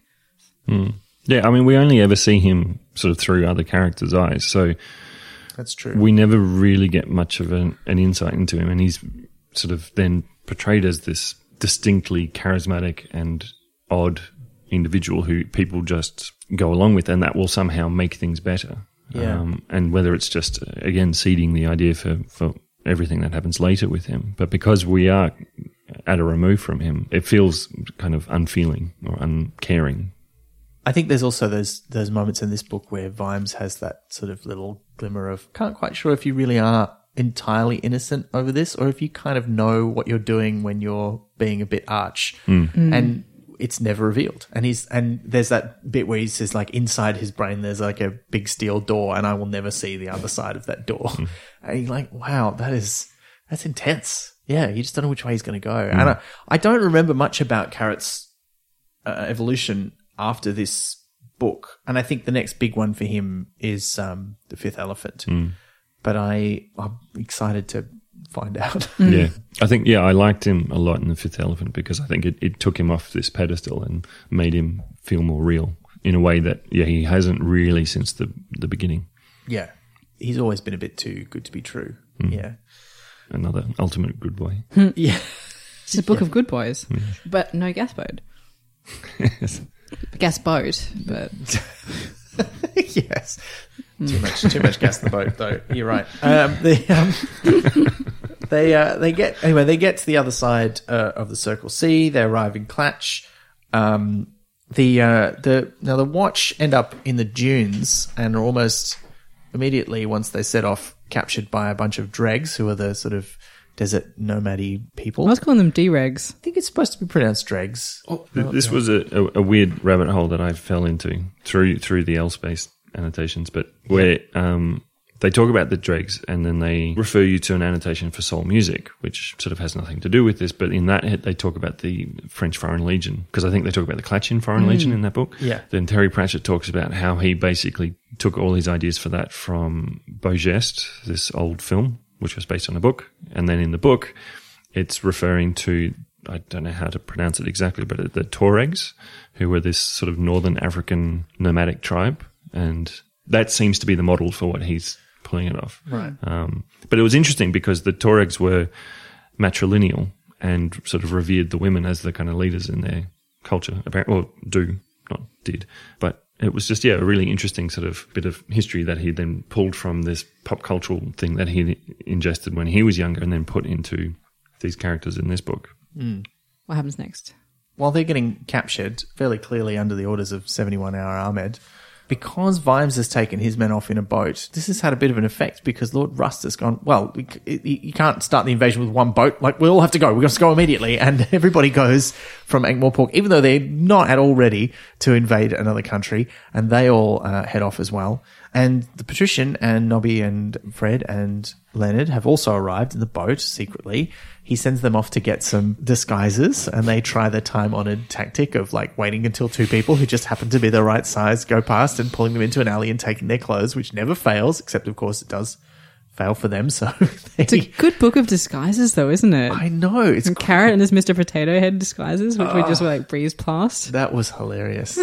That's right, because he's got the false moustache on and it's way too small. Yeah. And then they're all for Mr. Spuddy Head. Yeah, no, doesn't the librarian literally think he's a potato? It's like, yeah. Or he's making, I can't tell if he's making a joke or if he's like, no, this is a potato. Yeah. It's very funny. But yeah, they end up with some sort of traveling performer disguises and get challenged almost immediately once they're wearing them, because there's sort of two outfits that involve a fez, and then there's one that's like harem pants and metal bikini, which Nobby ends up wearing with hilarious It's a great results. footnote about that, about how it doesn't sort of trick someone into falling in love with him who's normally sane. Yeah. Because Nobby can destroy narrative convention. Yeah. Then there's that great scene where they get challenged early on, because it says here on their sign that they're jugglers, and the patrician just starts juggling, and he juggles like... It's so bizarre. Like 7 melons and then like 4 melons and 3 knives, and then he like explodes a melon. And then Fred's like, I didn't know you could juggle, sir. He said, well, neither did I until today. And you're like, what? I feel like maybe it's his assassin training. Well, that's what I felt. I thought it was going to go the other way, that joke. I thought it was going to be, how do you think I learned to like juggle all of the responsibilities of running Ankh-Morpork? But instead it's just like, oh, well, actual juggling is easy if you can do that. It was a bit weird, but great. But it's weird because with the patrician, it's sort of the most we ever get of him, and the most we get of him in non-patrician mode. And he's so odd and so uncharacteristic. And we get, this bit with the clowning around and then the donkey and the minaret bit. And it's, I was just reading it thinking, where on earth are they going with this? What is the whole... Well, I mean, I kind of felt it was like he doesn't have to deal with all the problems of Ankh-Morpork, but he's still just by nature a genius problem solver. And he can just do anything that he turns his mind to. So I don't know. I liked it, but I get where you're coming from. Yeah. Yeah, it was endlessly fun, but just odd. Really odd. Yeah. Maybe he's like one of those people who turns into a complete weirdo when he's on holiday. like he leaves like part of himself in the office. You think that they're a good person to invite on your trip, and then when you get them there, they're just the worst. Yeah. And they won't stop doing magic tricks. Yeah. Oh, no. And they have Hawaiian shorts that mismatch their Hawaiian shirt. Yeah, but they have various misadventures in Clatch, and they're looking for something, which they eventually find, but it takes a while. Look, this is a point where I was like, I know he's here for a reason, but I don't know what it is. And because I understood why he visited Leshp, but I wasn't entirely sure why he was in Clatch, because he sort of does everything incognito. But then he seems to get what he's after. Was this a good mission that he's gone on? Did it seem like to make sense? The donkey really threw me. I was kind of like, my brain doesn't want to read this. Like, there's like 3 pages of it, and I was kind of like, I mean, it's a lot. I don't know. It's probably because I like read it all in one sitting, like the whole book, and I was kind of like, I don't know if I have the brain power to absorb what's going on with this donkey situation. So I think maybe that was one step too far for me, but that's also probably my own fault for reading it all at once. It's a very elaborate setup for stealing a magic carpet. Yeah, that's true. But it works. Also, like, how with the anyway. Well, what does he say? You just need to know which parts of the donkey want to get down the stairs, and they're the bits you poke with a stick. Yeah, they have their misadventures. Back in the Dreg camp, the Watch are sort of struggling. I thought they might do more with detritus in this because I knew it was going to get cold in the desert because I studied geography in high school. But Vimes is like, why is it getting so cold? Why does that happen in a desert? And detritus does get smarter. But I was kind of expecting a bit more to come of that rather than just he's competent. Especially since they foreshadowed it earlier when he's like, I've never been to Clutch because it's too warm and I'll get stupid. And then Vimes like, don't go to Clutch. So they've like set it up and then he's just kind of... I thought he would do something like Genius level in the nighttime that would then set up something later on. And he doesn't really do that. Does he? Who's the one who like suggests like attacking at night as per the book? Like that gives them the advantage because they know that they're being surrounded. Yeah, it's Carrot, isn't it? Yeah, maybe. Yeah, because he's read the whole book. Yeah. Yeah. And he's like, let's do it now. He could have given him that to suggest, and that would have been like his Genius level thing. But that would have been great, yeah. But that was good strategy. Yeah, and I think it is like that with, aside from Carrot, all the rest of the Watch, when they get there and when they all get together, they're just superfluous. They do a bit of fighting, but they're not really in the scene very much. No, that's true. But they're there to not die because like, you've got the disorganizer narrating how things have been going, which I thought was a really good idea, like for a plot device. Like, it was kind of cool, and I kind of enjoyed how subtle it was. Like it wasn't there all the time; it was just there at the really important moments. It ramps up when it needs to. Yeah, because we didn't mention this earlier, but when Vimes leaves to go off to Clatch, there's the Trousers of Time. And I think this might actually be the first time Terry uses that phrase in a Discworld novel. But, there's these two paths for him open up. And because he's already asked the Disorganizer, why should I have to tell you everything I've got to do? Can't you just figure it out? And it already has started to predict his appointments in advance using its advanced sort of knowledge of the superposition of waves and so on. But because of some mishap, he and the other Vimes from the other universe accidentally get the wrong Disorganizers. So the other Vimes is getting, presumably, if you think about his story, it makes his story even more tragic because all his friends are dying and all these horrible things are happening and he's getting these notifications of what the other Vimes is up to in Clatch and going, oh, I've done the wrong thing. I should have gone.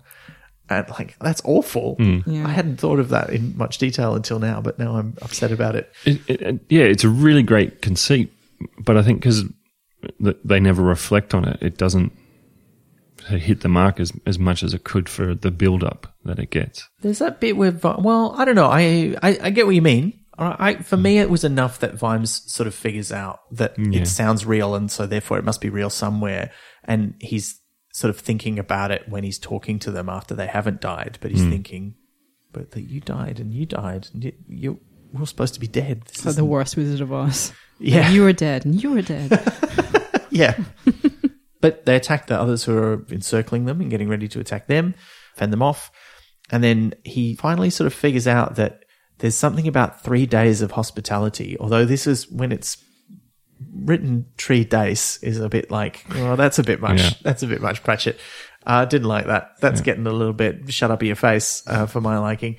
But, he works out there's got to be something about that. This is why he's called 71 Hour Ahmed. And he figures out it's because, he killed somebody before the 3 days of mandatory hospitality were up by 1 hour, but also that he's told these people to keep them there and he demands to know where he is and they won't tell him, but the guys leading them, Jabbar, will take him there with a blindfold on and he takes him off to the remains of General Tacticus's city.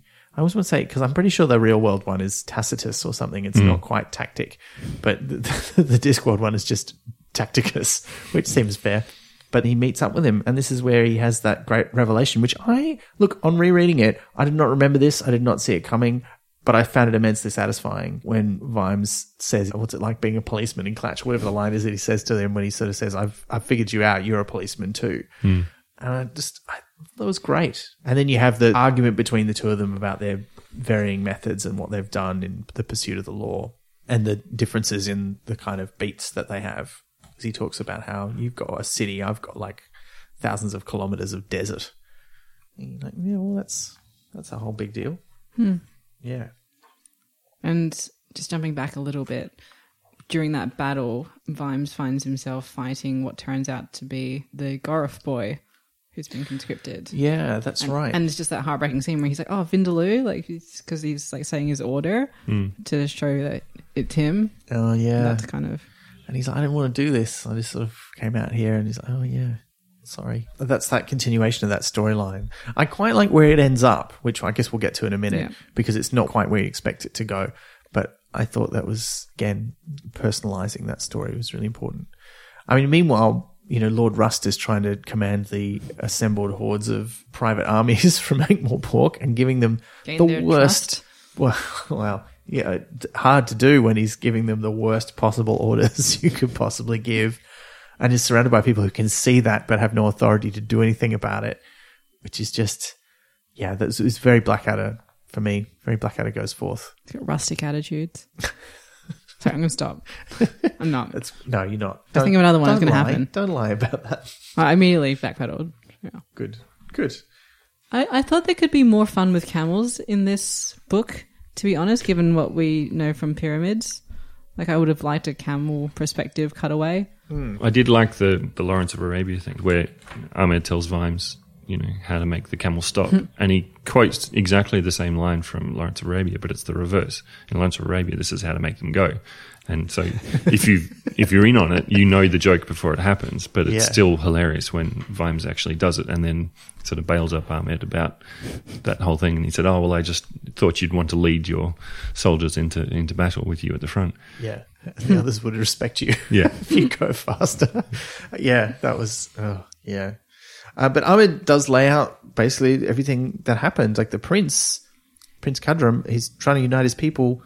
He realizes the only thing that's going to make them unite is a war against somebody else. So he is the one who plotted to assassinate his own brother as a preamble for war with Ankh-Morpork. And you got to wonder if he set that up before Leshb even rose, because that would be cause for war without even the land there. Because he was already on his way as well. Yeah.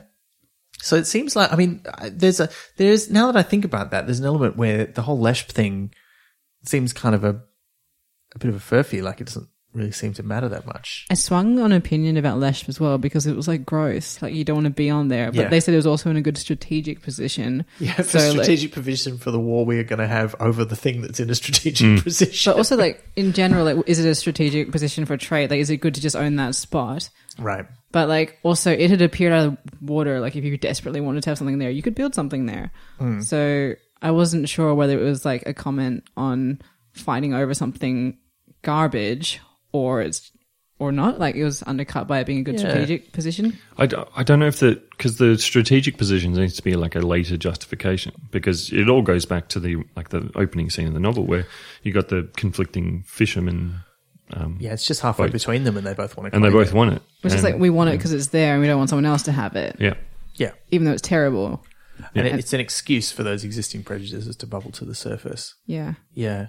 So I think, you know, his plan would have worked without it, but it probably works for those meddling kids. with it. Yeah. Yeah. And so maybe he only hatched the plan after that. There's a few weeks pass, or a week or two at least, between the original Rising of the City and the next part of the book. So that could easily be enough time for him to go, aha, this is my chance. I'll put my plan into action. Well, they're very advanced. Like, maybe he knows when it's going to rise and fall. Oh, no, that wasn't work then. Yeah, no, he doesn't know that. He clearly doesn't know that. Yeah. But I see what you mean.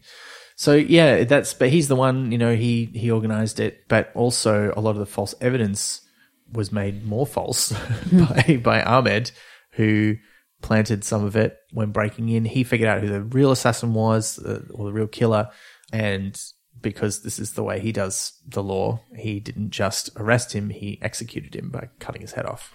And got his confession. First in writing, which is why he took a couple of the pages off the pad, but left the pad there because he wanted Vimes to be intrigued and be following. Which kind of makes sense. Yeah. It's interesting because it's a satisfying plot, but it's not particularly... It's fairly straightforward, really. I think, once you get to the end of it.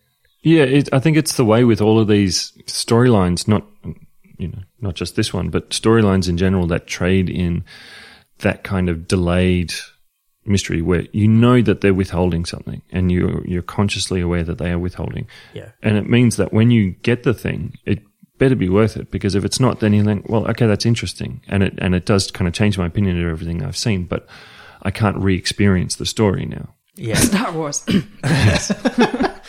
It's not as satisfying as, say, The Mystery and Feet of Clay, which, we recently read, and which is a great how done it, and which has a really satisfying conclusion. Whereas I felt like this was good, but it wasn't like mind blowing. But there's a lot of nice little nuances to it, like, because when you think back, knowing what you know now, you think back to the scene of the fire where there's people bringing the paper, and he's like pushing people's paper out of their hands and going, I can't believe you're saving things with a fire. And that was like his excuse to steal the evidence that Cadram has sent this order for his brother to be killed, or attacked at least. Well, it's not clear if he intended for his brother to die or not.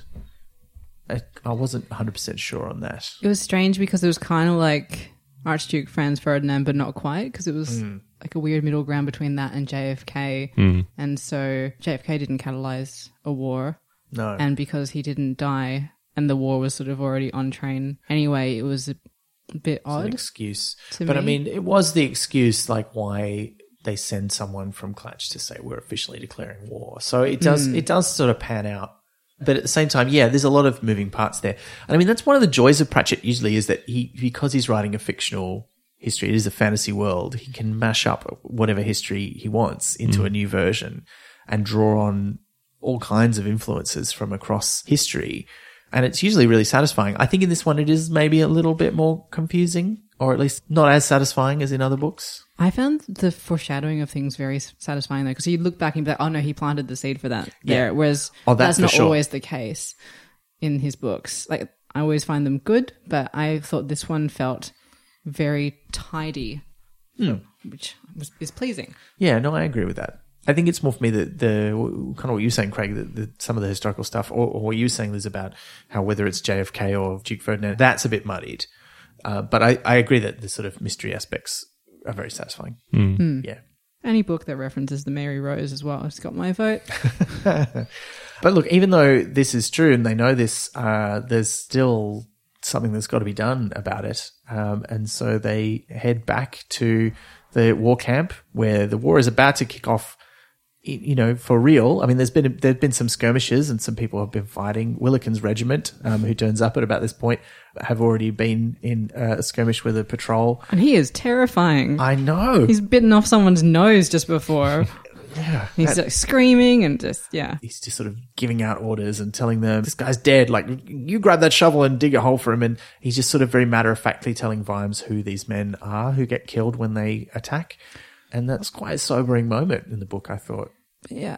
Willikin's like cutting loose in this, like unveiling, is this like the real him or an aspect of him that's usually suppressed? Because I'm wondering if this is just like, he's been so suppressed that now he's letting it all out, or if back in Ankh-Morpork, he has this side that gets let out in little bursts. Like, is he like the guy who plays computer games purely to scream at the other team for being noobs? Like, is that not for the joy of playing, but to abuse the other team? No, I don't think so. He does sign up awfully quick. He does sign up awfully quick, but I think that's because he genuinely feels that sense of duty. I think my read on him is that he's a very by the book person.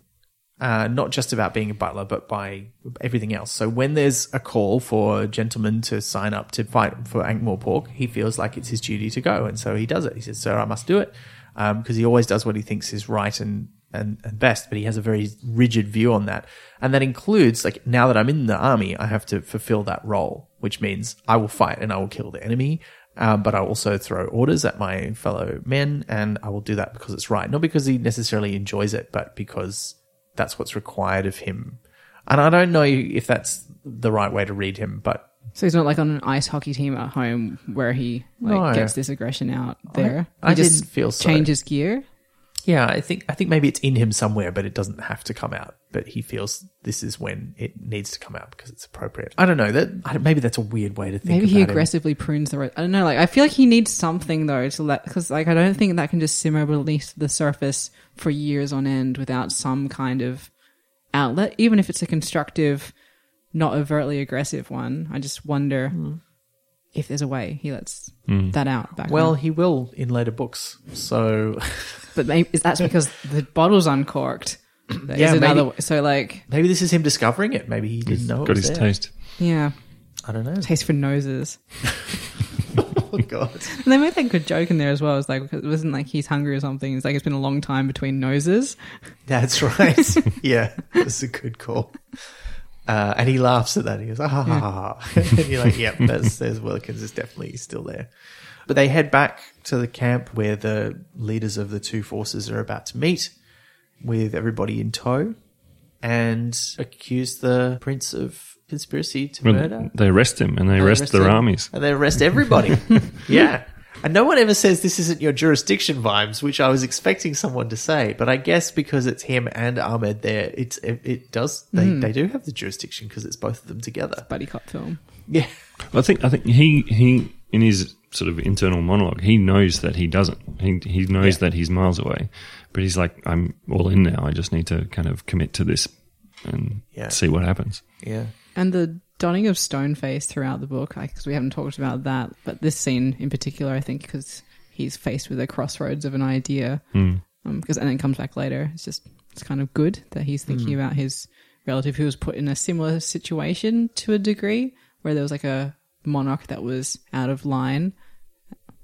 Yeah, no, that's fair. And I think I do like the way they introduced Stoneface too. We didn't mention this at the start, but during that first meeting of all the nobles, where somebody makes an offhand comment about Stoneface without mentioning him by name, and Vimes just sort of looks up brightly and says, "Oh, you mean my ancestor, Stoneface Vimes, who cut off the head of the king?" And just sort of says, "Is that what you're referring to obliquely?" And everyone's like, "Oh, we're too embarrassed to talk about it now." And you're like, "Yeah, okay." He has no shame about that. We can't really bring that up. Because he was doing the right thing. Well, he was, yeah. The war all seems to be more or less halted with everybody being arrested, but it's not really officially over until the patrician shows up on his flying carpet in order to offer the surrender of Ankh-Morpork, which outrages Lord Russ, but suits Prince Cadram. Well, it doesn't really suit him, does it? Because he doesn't get the war he was after. But at the same time, it kind of suits him because he can now tell everyone that he's won this great victory, and he can use that as like a bargaining to pull all these people together. So he's sort of trying to snatch victory from the jaws of defeat, or indeed defeat from the jaws of victory. So it all kind of comes together, but the lords are angry about this. Like, you can't do this. You're not even technically in charge. He's like, well, I just did though. And we're going to sign it and it's all going to be fine. He said, we'll ratify it. We'll do it on Leshp and we'll do it in a couple of days' time. Great. Okay. Well, we're going to take you home if you're even in charge by then. And so they all go back to Ankh-Morpork, all of the Ankh-Morporkians. And they do decide they're going to have words with the patrician. He's going to be tried for treason or something similar. And he's led to the palace in handcuffs by Vimes and co. Once they get back. And it doesn't go quite the way anybody expects because Leshp vanishes beneath the sea again. So they can't meet there to ratify it. And so it's not going to get signed. Which means the whole war has been averted and they haven't really lost anything. They lost a football game. They did lose the football game. That's true. Well, no, because Clash lost the football game on penalties.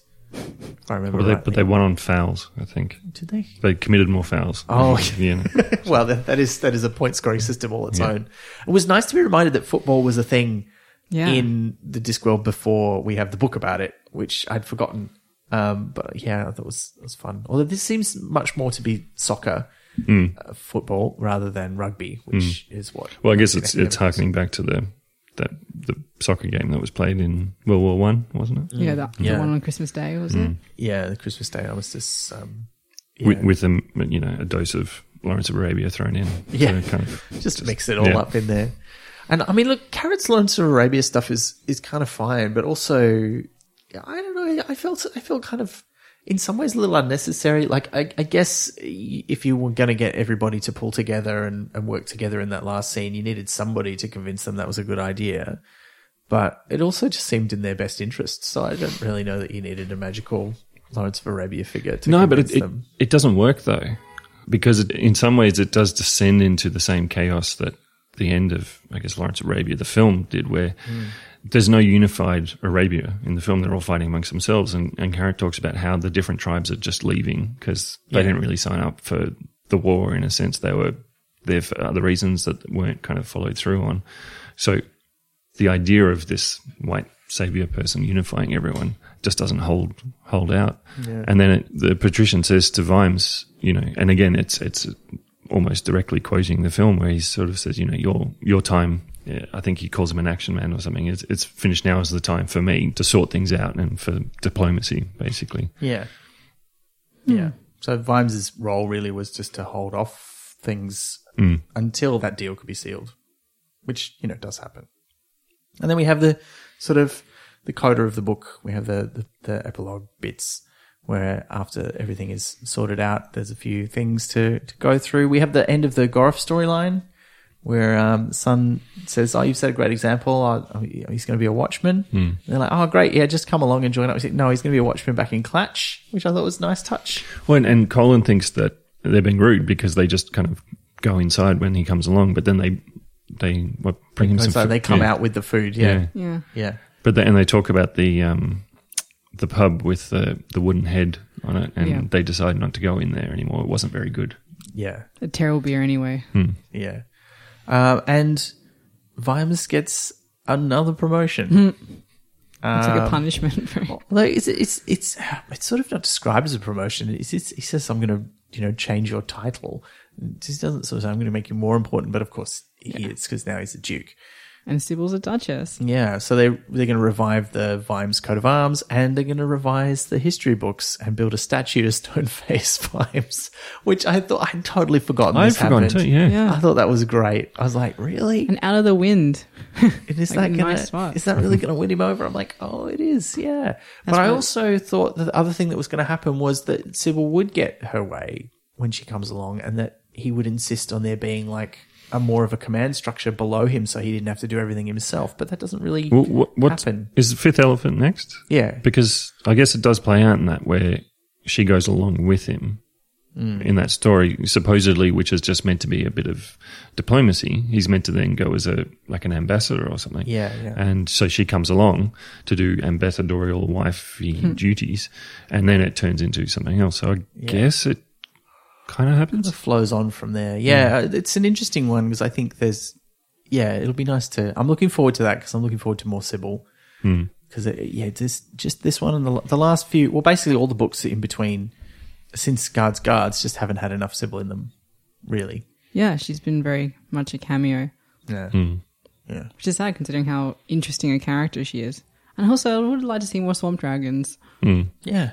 More camel jokes, more swamp dragons. Yeah, not enough camel jokes and swamp dragons, I agree. I just wanted a camel perspective at one point, because that was just... I thought we were going to get one, because we got a little bit more about the camel in this one. Because there was a joke about like that really, like Carrot's riding the difficult camel as well, and I thought we'd get like an inner monologue from this one. Yeah, what does the camel think of this Carrot guy? Like, is he working out the maths on how to fling him off? But actually, Yeah. Are there any other final thoughts before we move on to our favourite lines and quotes? Do we want to touch Nobby and his little... No, we don't want to touch Nobby. No, I think we should talk about it, though. Because he has the whole thing where he has the fortune telling about his future, and she sees him with a bunch of nubiles, which he suspects is like some sort of country. And then, yes, it's because he's dressed up as one of them. How do we feel that's handled? It was fine. Like, it's that thing where you can't understand a thing until you've experienced it yourself. But I thought it was a kind of a nice add-on. It wasn't necessary. I liked that it wasn't just a thing where it was Nobby dressed up as a woman and that was his storyline, but that for a long time, even after that, it was said Betty in the text. Like he had adopted this persona and this was the character now. It'd be interesting to see how that would have been written now. Yeah. Because it felt like it was almost there, but not quite.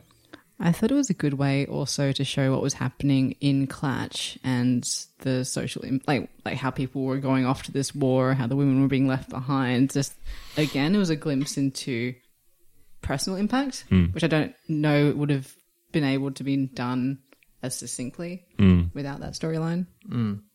Because it Yeah. embedded him in some family. Yeah, I guess, I mean, there's perhaps a question about whether it would have been better to have one of the actual female characters go and fulfill that role.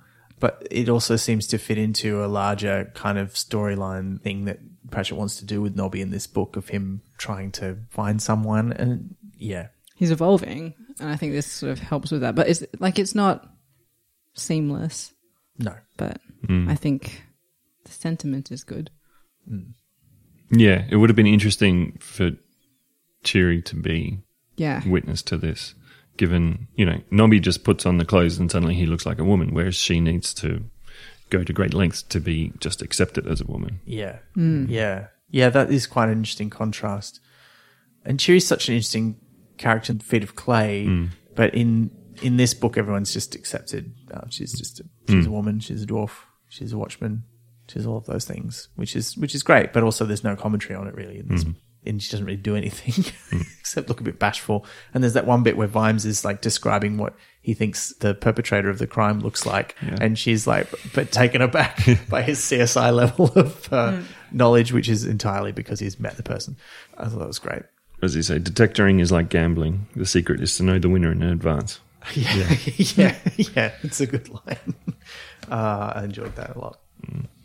All right, well, what about favourite bits? Do you have any favourite lines or footnotes? I don't know if I have a few, but this is one that I particularly enjoyed in the section where they were talking about why they keep rejecting having a printing press, and the wizard saying that supposing someone printed a book on magic and they broke up the type again and used it for a book on, say, cookery. And I was kind of like, someone did do that to a degree, because you've got, was it Nanny Ogg's salacious magical cookery book? Well, it's not magical. No, but it is kind of, because like the impact it has on people is almost, as in like, I know it's not exactly the same, but I was like, is that a nod to that?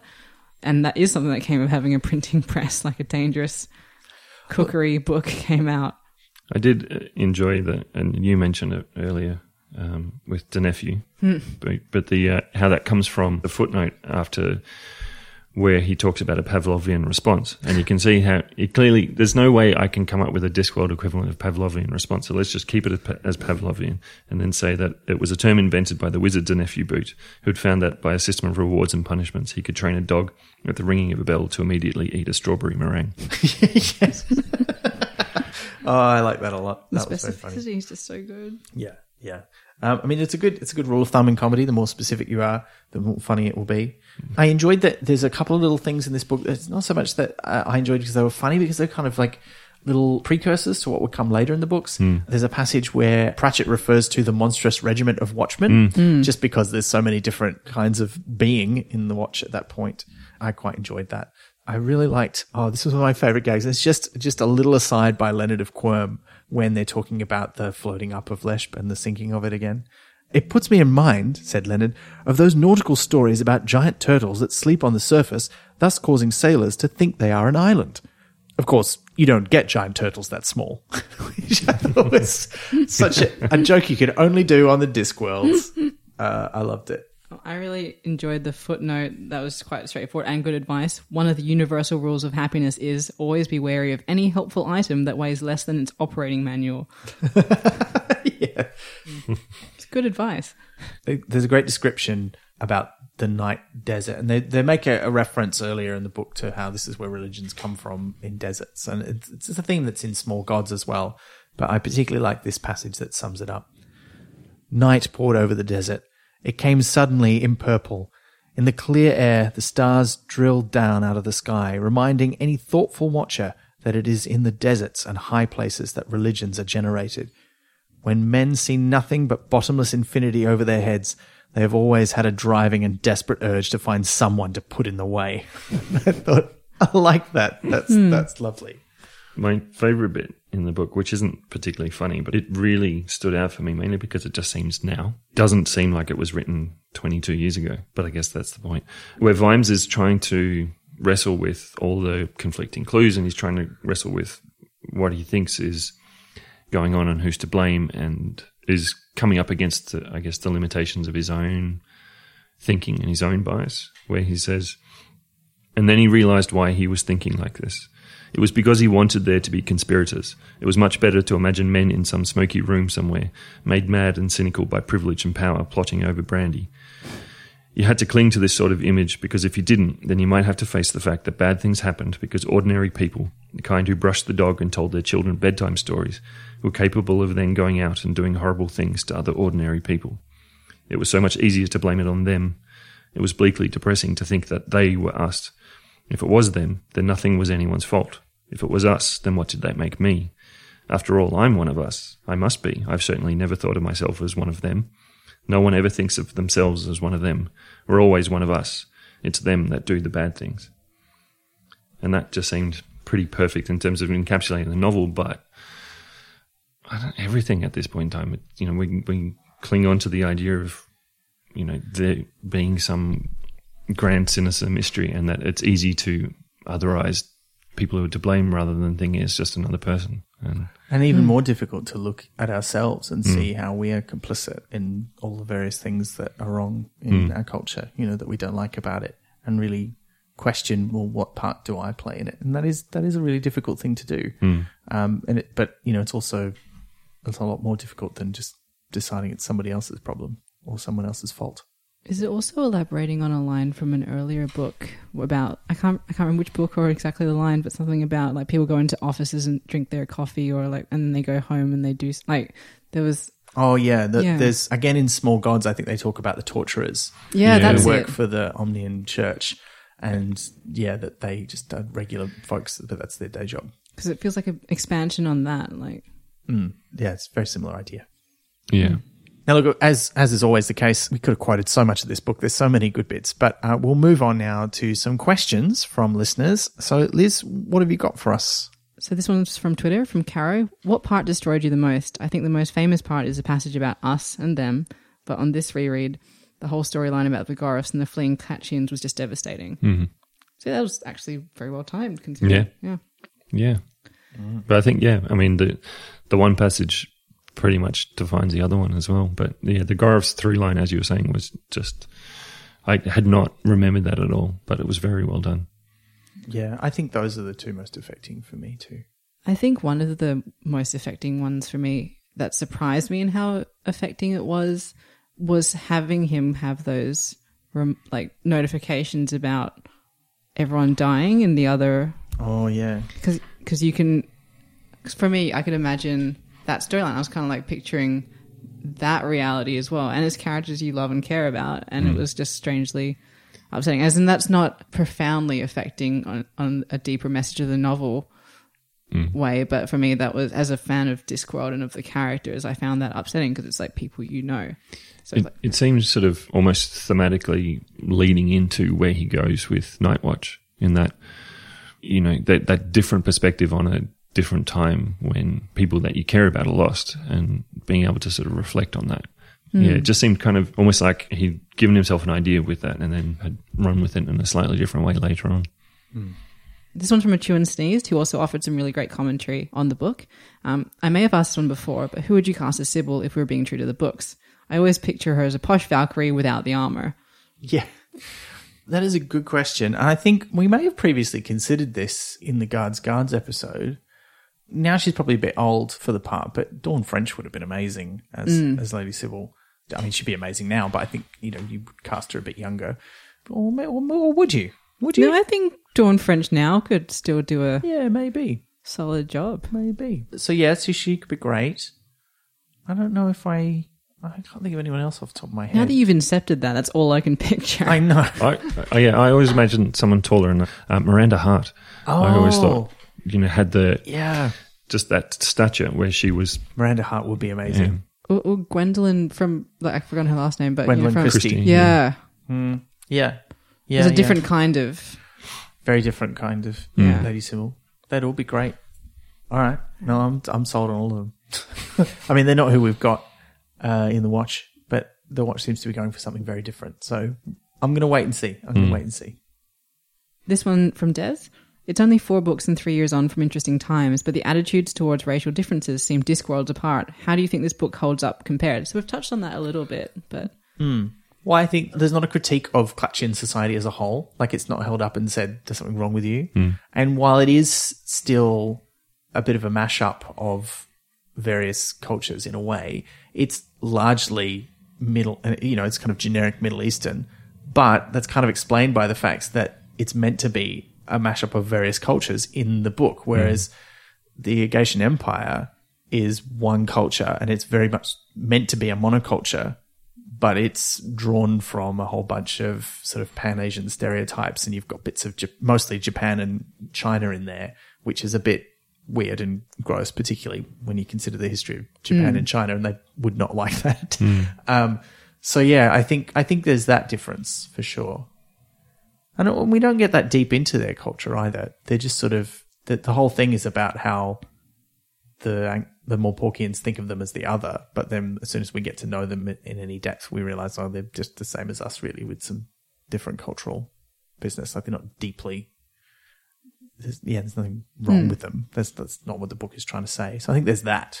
You're seeing both sides, I think, but to a greater depth, like you said. And that's just me summarizing what you said, but. And there's a lot. I mean, and we touched on the white savior thing, which is present a bit with Carrot, but it's not really. They're not really saved by him. Like, they're saved by the actions of the Patrician and Vimes, and 71 Hour Ahmed is a big part of it as well, and the dregs, and like, so there's this whole, like, everybody sort of is needed for that solution. Whereas in Interesting Times, it's all down to Cohen and the Barbarians and Rincewind. If they weren't there, it would all go horribly wrong. The thing that abides for me in Pratchett's books, particularly with Vimes and a bit with Granny Weatherwax, is this almost kind of simmering frustration or anger at things that are wrong in the world, and whether it's like an injustice or racism and unjustified reasons for taking up violence against somebody, like in this book. And he sort of tries to wrestle with that frustration or that anger through the story. And there definitely seems to be an attempt to do that here and in the books at this point and sort of onwards, where it's less about encountering a great big dragon or something entirely mystical, and much more about what are the stupid, bad, annoying, awful, horrible things that people do, and how can we try and find a way through this through a story. And that seems to be emblematic in Jingo, that isn't around in, say, Interesting Times. All right, so we did get quite a few questions, but I think maybe we'll just have time for one more from Sven Ackerman. Would you rather dive with Nobby or shower with Rid Cully? These are some of the most absurd inventions, so fitting that they are now back-to-back the most amazing adventures of Discworld. Look, I've always wanted to go on a submarine, even a slightly leaky one, and it seems safe enough as long as you take the right provisions. Not baked beans. Yeah. Oof. I have a thing, like, I don't think I'd ever get in a helicopter, and I don't want to get into a submarine for similar reasons of the lack of ability to escape. And like, it's just, if it fails, it fails. But I also very much trust Leonard of Quorum. So if it was like a Leonard of Quorum submarine, maybe I'd do it. Much more than B.S. Johnson, that's for sure. Wouldn't get in his submarine. But I mean, I feel like it would be safer to shower with Rid Cully, and also it probably wouldn't be weird because he probably like is one of those like, right, boys, we shower after football and move on with our lives sort of showers. Okay. Like, of which I've had exactly 0 in my life because I don't play football. Look, they're not as great as you might think. I don't think they're great. I just think that it wouldn't be weird. Like, it could be like, yeah. Like if you're showering with the bursar, for example. He wouldn't even know you were there. And that would be weird. Okay, yeah, that's fair. That would be weird. That would be weird. So like if I had to choose one of the wizards to have a shower with. Yeah, okay. Fair. And at least you know he's clean. Yeah. Well, look, I think that brings us to the end rather unexpectedly. Craig, thank you so much for joining us. Thanks for having me. If people want to find more of your writing or any of your writing online, is there somewhere they can go? Where would they find you? Probably through my Twitter account, which is @_CraigHB. Yeah. Yeah. I remember that. That's good. That's good work. Yeah. Sometimes it's hard to remember your own Twitter handle. You don't ever need to type it. It's true. Thank you, everyone. This is our 3rd year now. It's January 2020, Liz. Oof. I know we're recording this before the new year happens, so it feels weird to talk about the future. But it will be. It will be. But we'd like to say a big thank you to all of you who listen to the podcast, who subscribe, to anyone who's supported us either by subscribing monetarily, by reviewing us on your podcast directory of choice, whether that's Apple Podcasts, Google Podcasts, wherever it might be. That all helps people find us because it's really worth doing when we know there's people out there listening. And of course, we'll be back. We'll be back every month until we've read every single one of Terry Pratchett's books. And next month, we'll be back with an old favourite of mine that I actually have to confess I'm not sure I'm going to enjoy as much on the second read through, but I'm keen to give it a go. Because what are we reading, Liz? Well, Only You Can Save Mankind. I mean, it's true, but it's also the book that we will be reading next time. Feels like that's the lesson we learned in Jingo, actually. But yeah, that's what we're reading next time. So get it out, have a read through one of Terry's standalone. Well, it started out as a standalone book. And in fact, all three in the series are standalone books, but it's one of the Johnny Maxwell books for younger readers. So I'm looking forward to that. It was a big favourite when I first read it. And I haven't read it at all. So I'm looking forward to finding out what exactly, who is Johnny Maxwell? Is he going to save mankind? Is he the you that they're talking about? Or is he the one giving the mission? Like, who knows? I mean, Ben knows. But I won't spoil it for you. But I'll find out. You will. You will find out. And until next time, please just remember, curry should not have sultanas in. You've been listening to Pratchat, the monthly Terry Pratchett Book Club podcast with Pratchatters Elizabeth Flux, Ben McKenzie, that's me, and guest Craig Hildebrand Burke. Pratchat is produced and edited by me, with music by David Ashton of Sample and Hold Studios. You can find us on Twitter, Instagram, and Facebook at Pratchat Podcast, and listen to past episodes and support the production of new ones via pratchatpodcast.com. Join the conversation for this episode using the hashtag Pratchat27. Pratchat is brought to you by Splendid Chaps Productions. We make entertainment for your ears, like the Doctor Who podcast Splendid Chaps and time travel comedy series Night Terrors. To find out more, visit splendidchaps.com.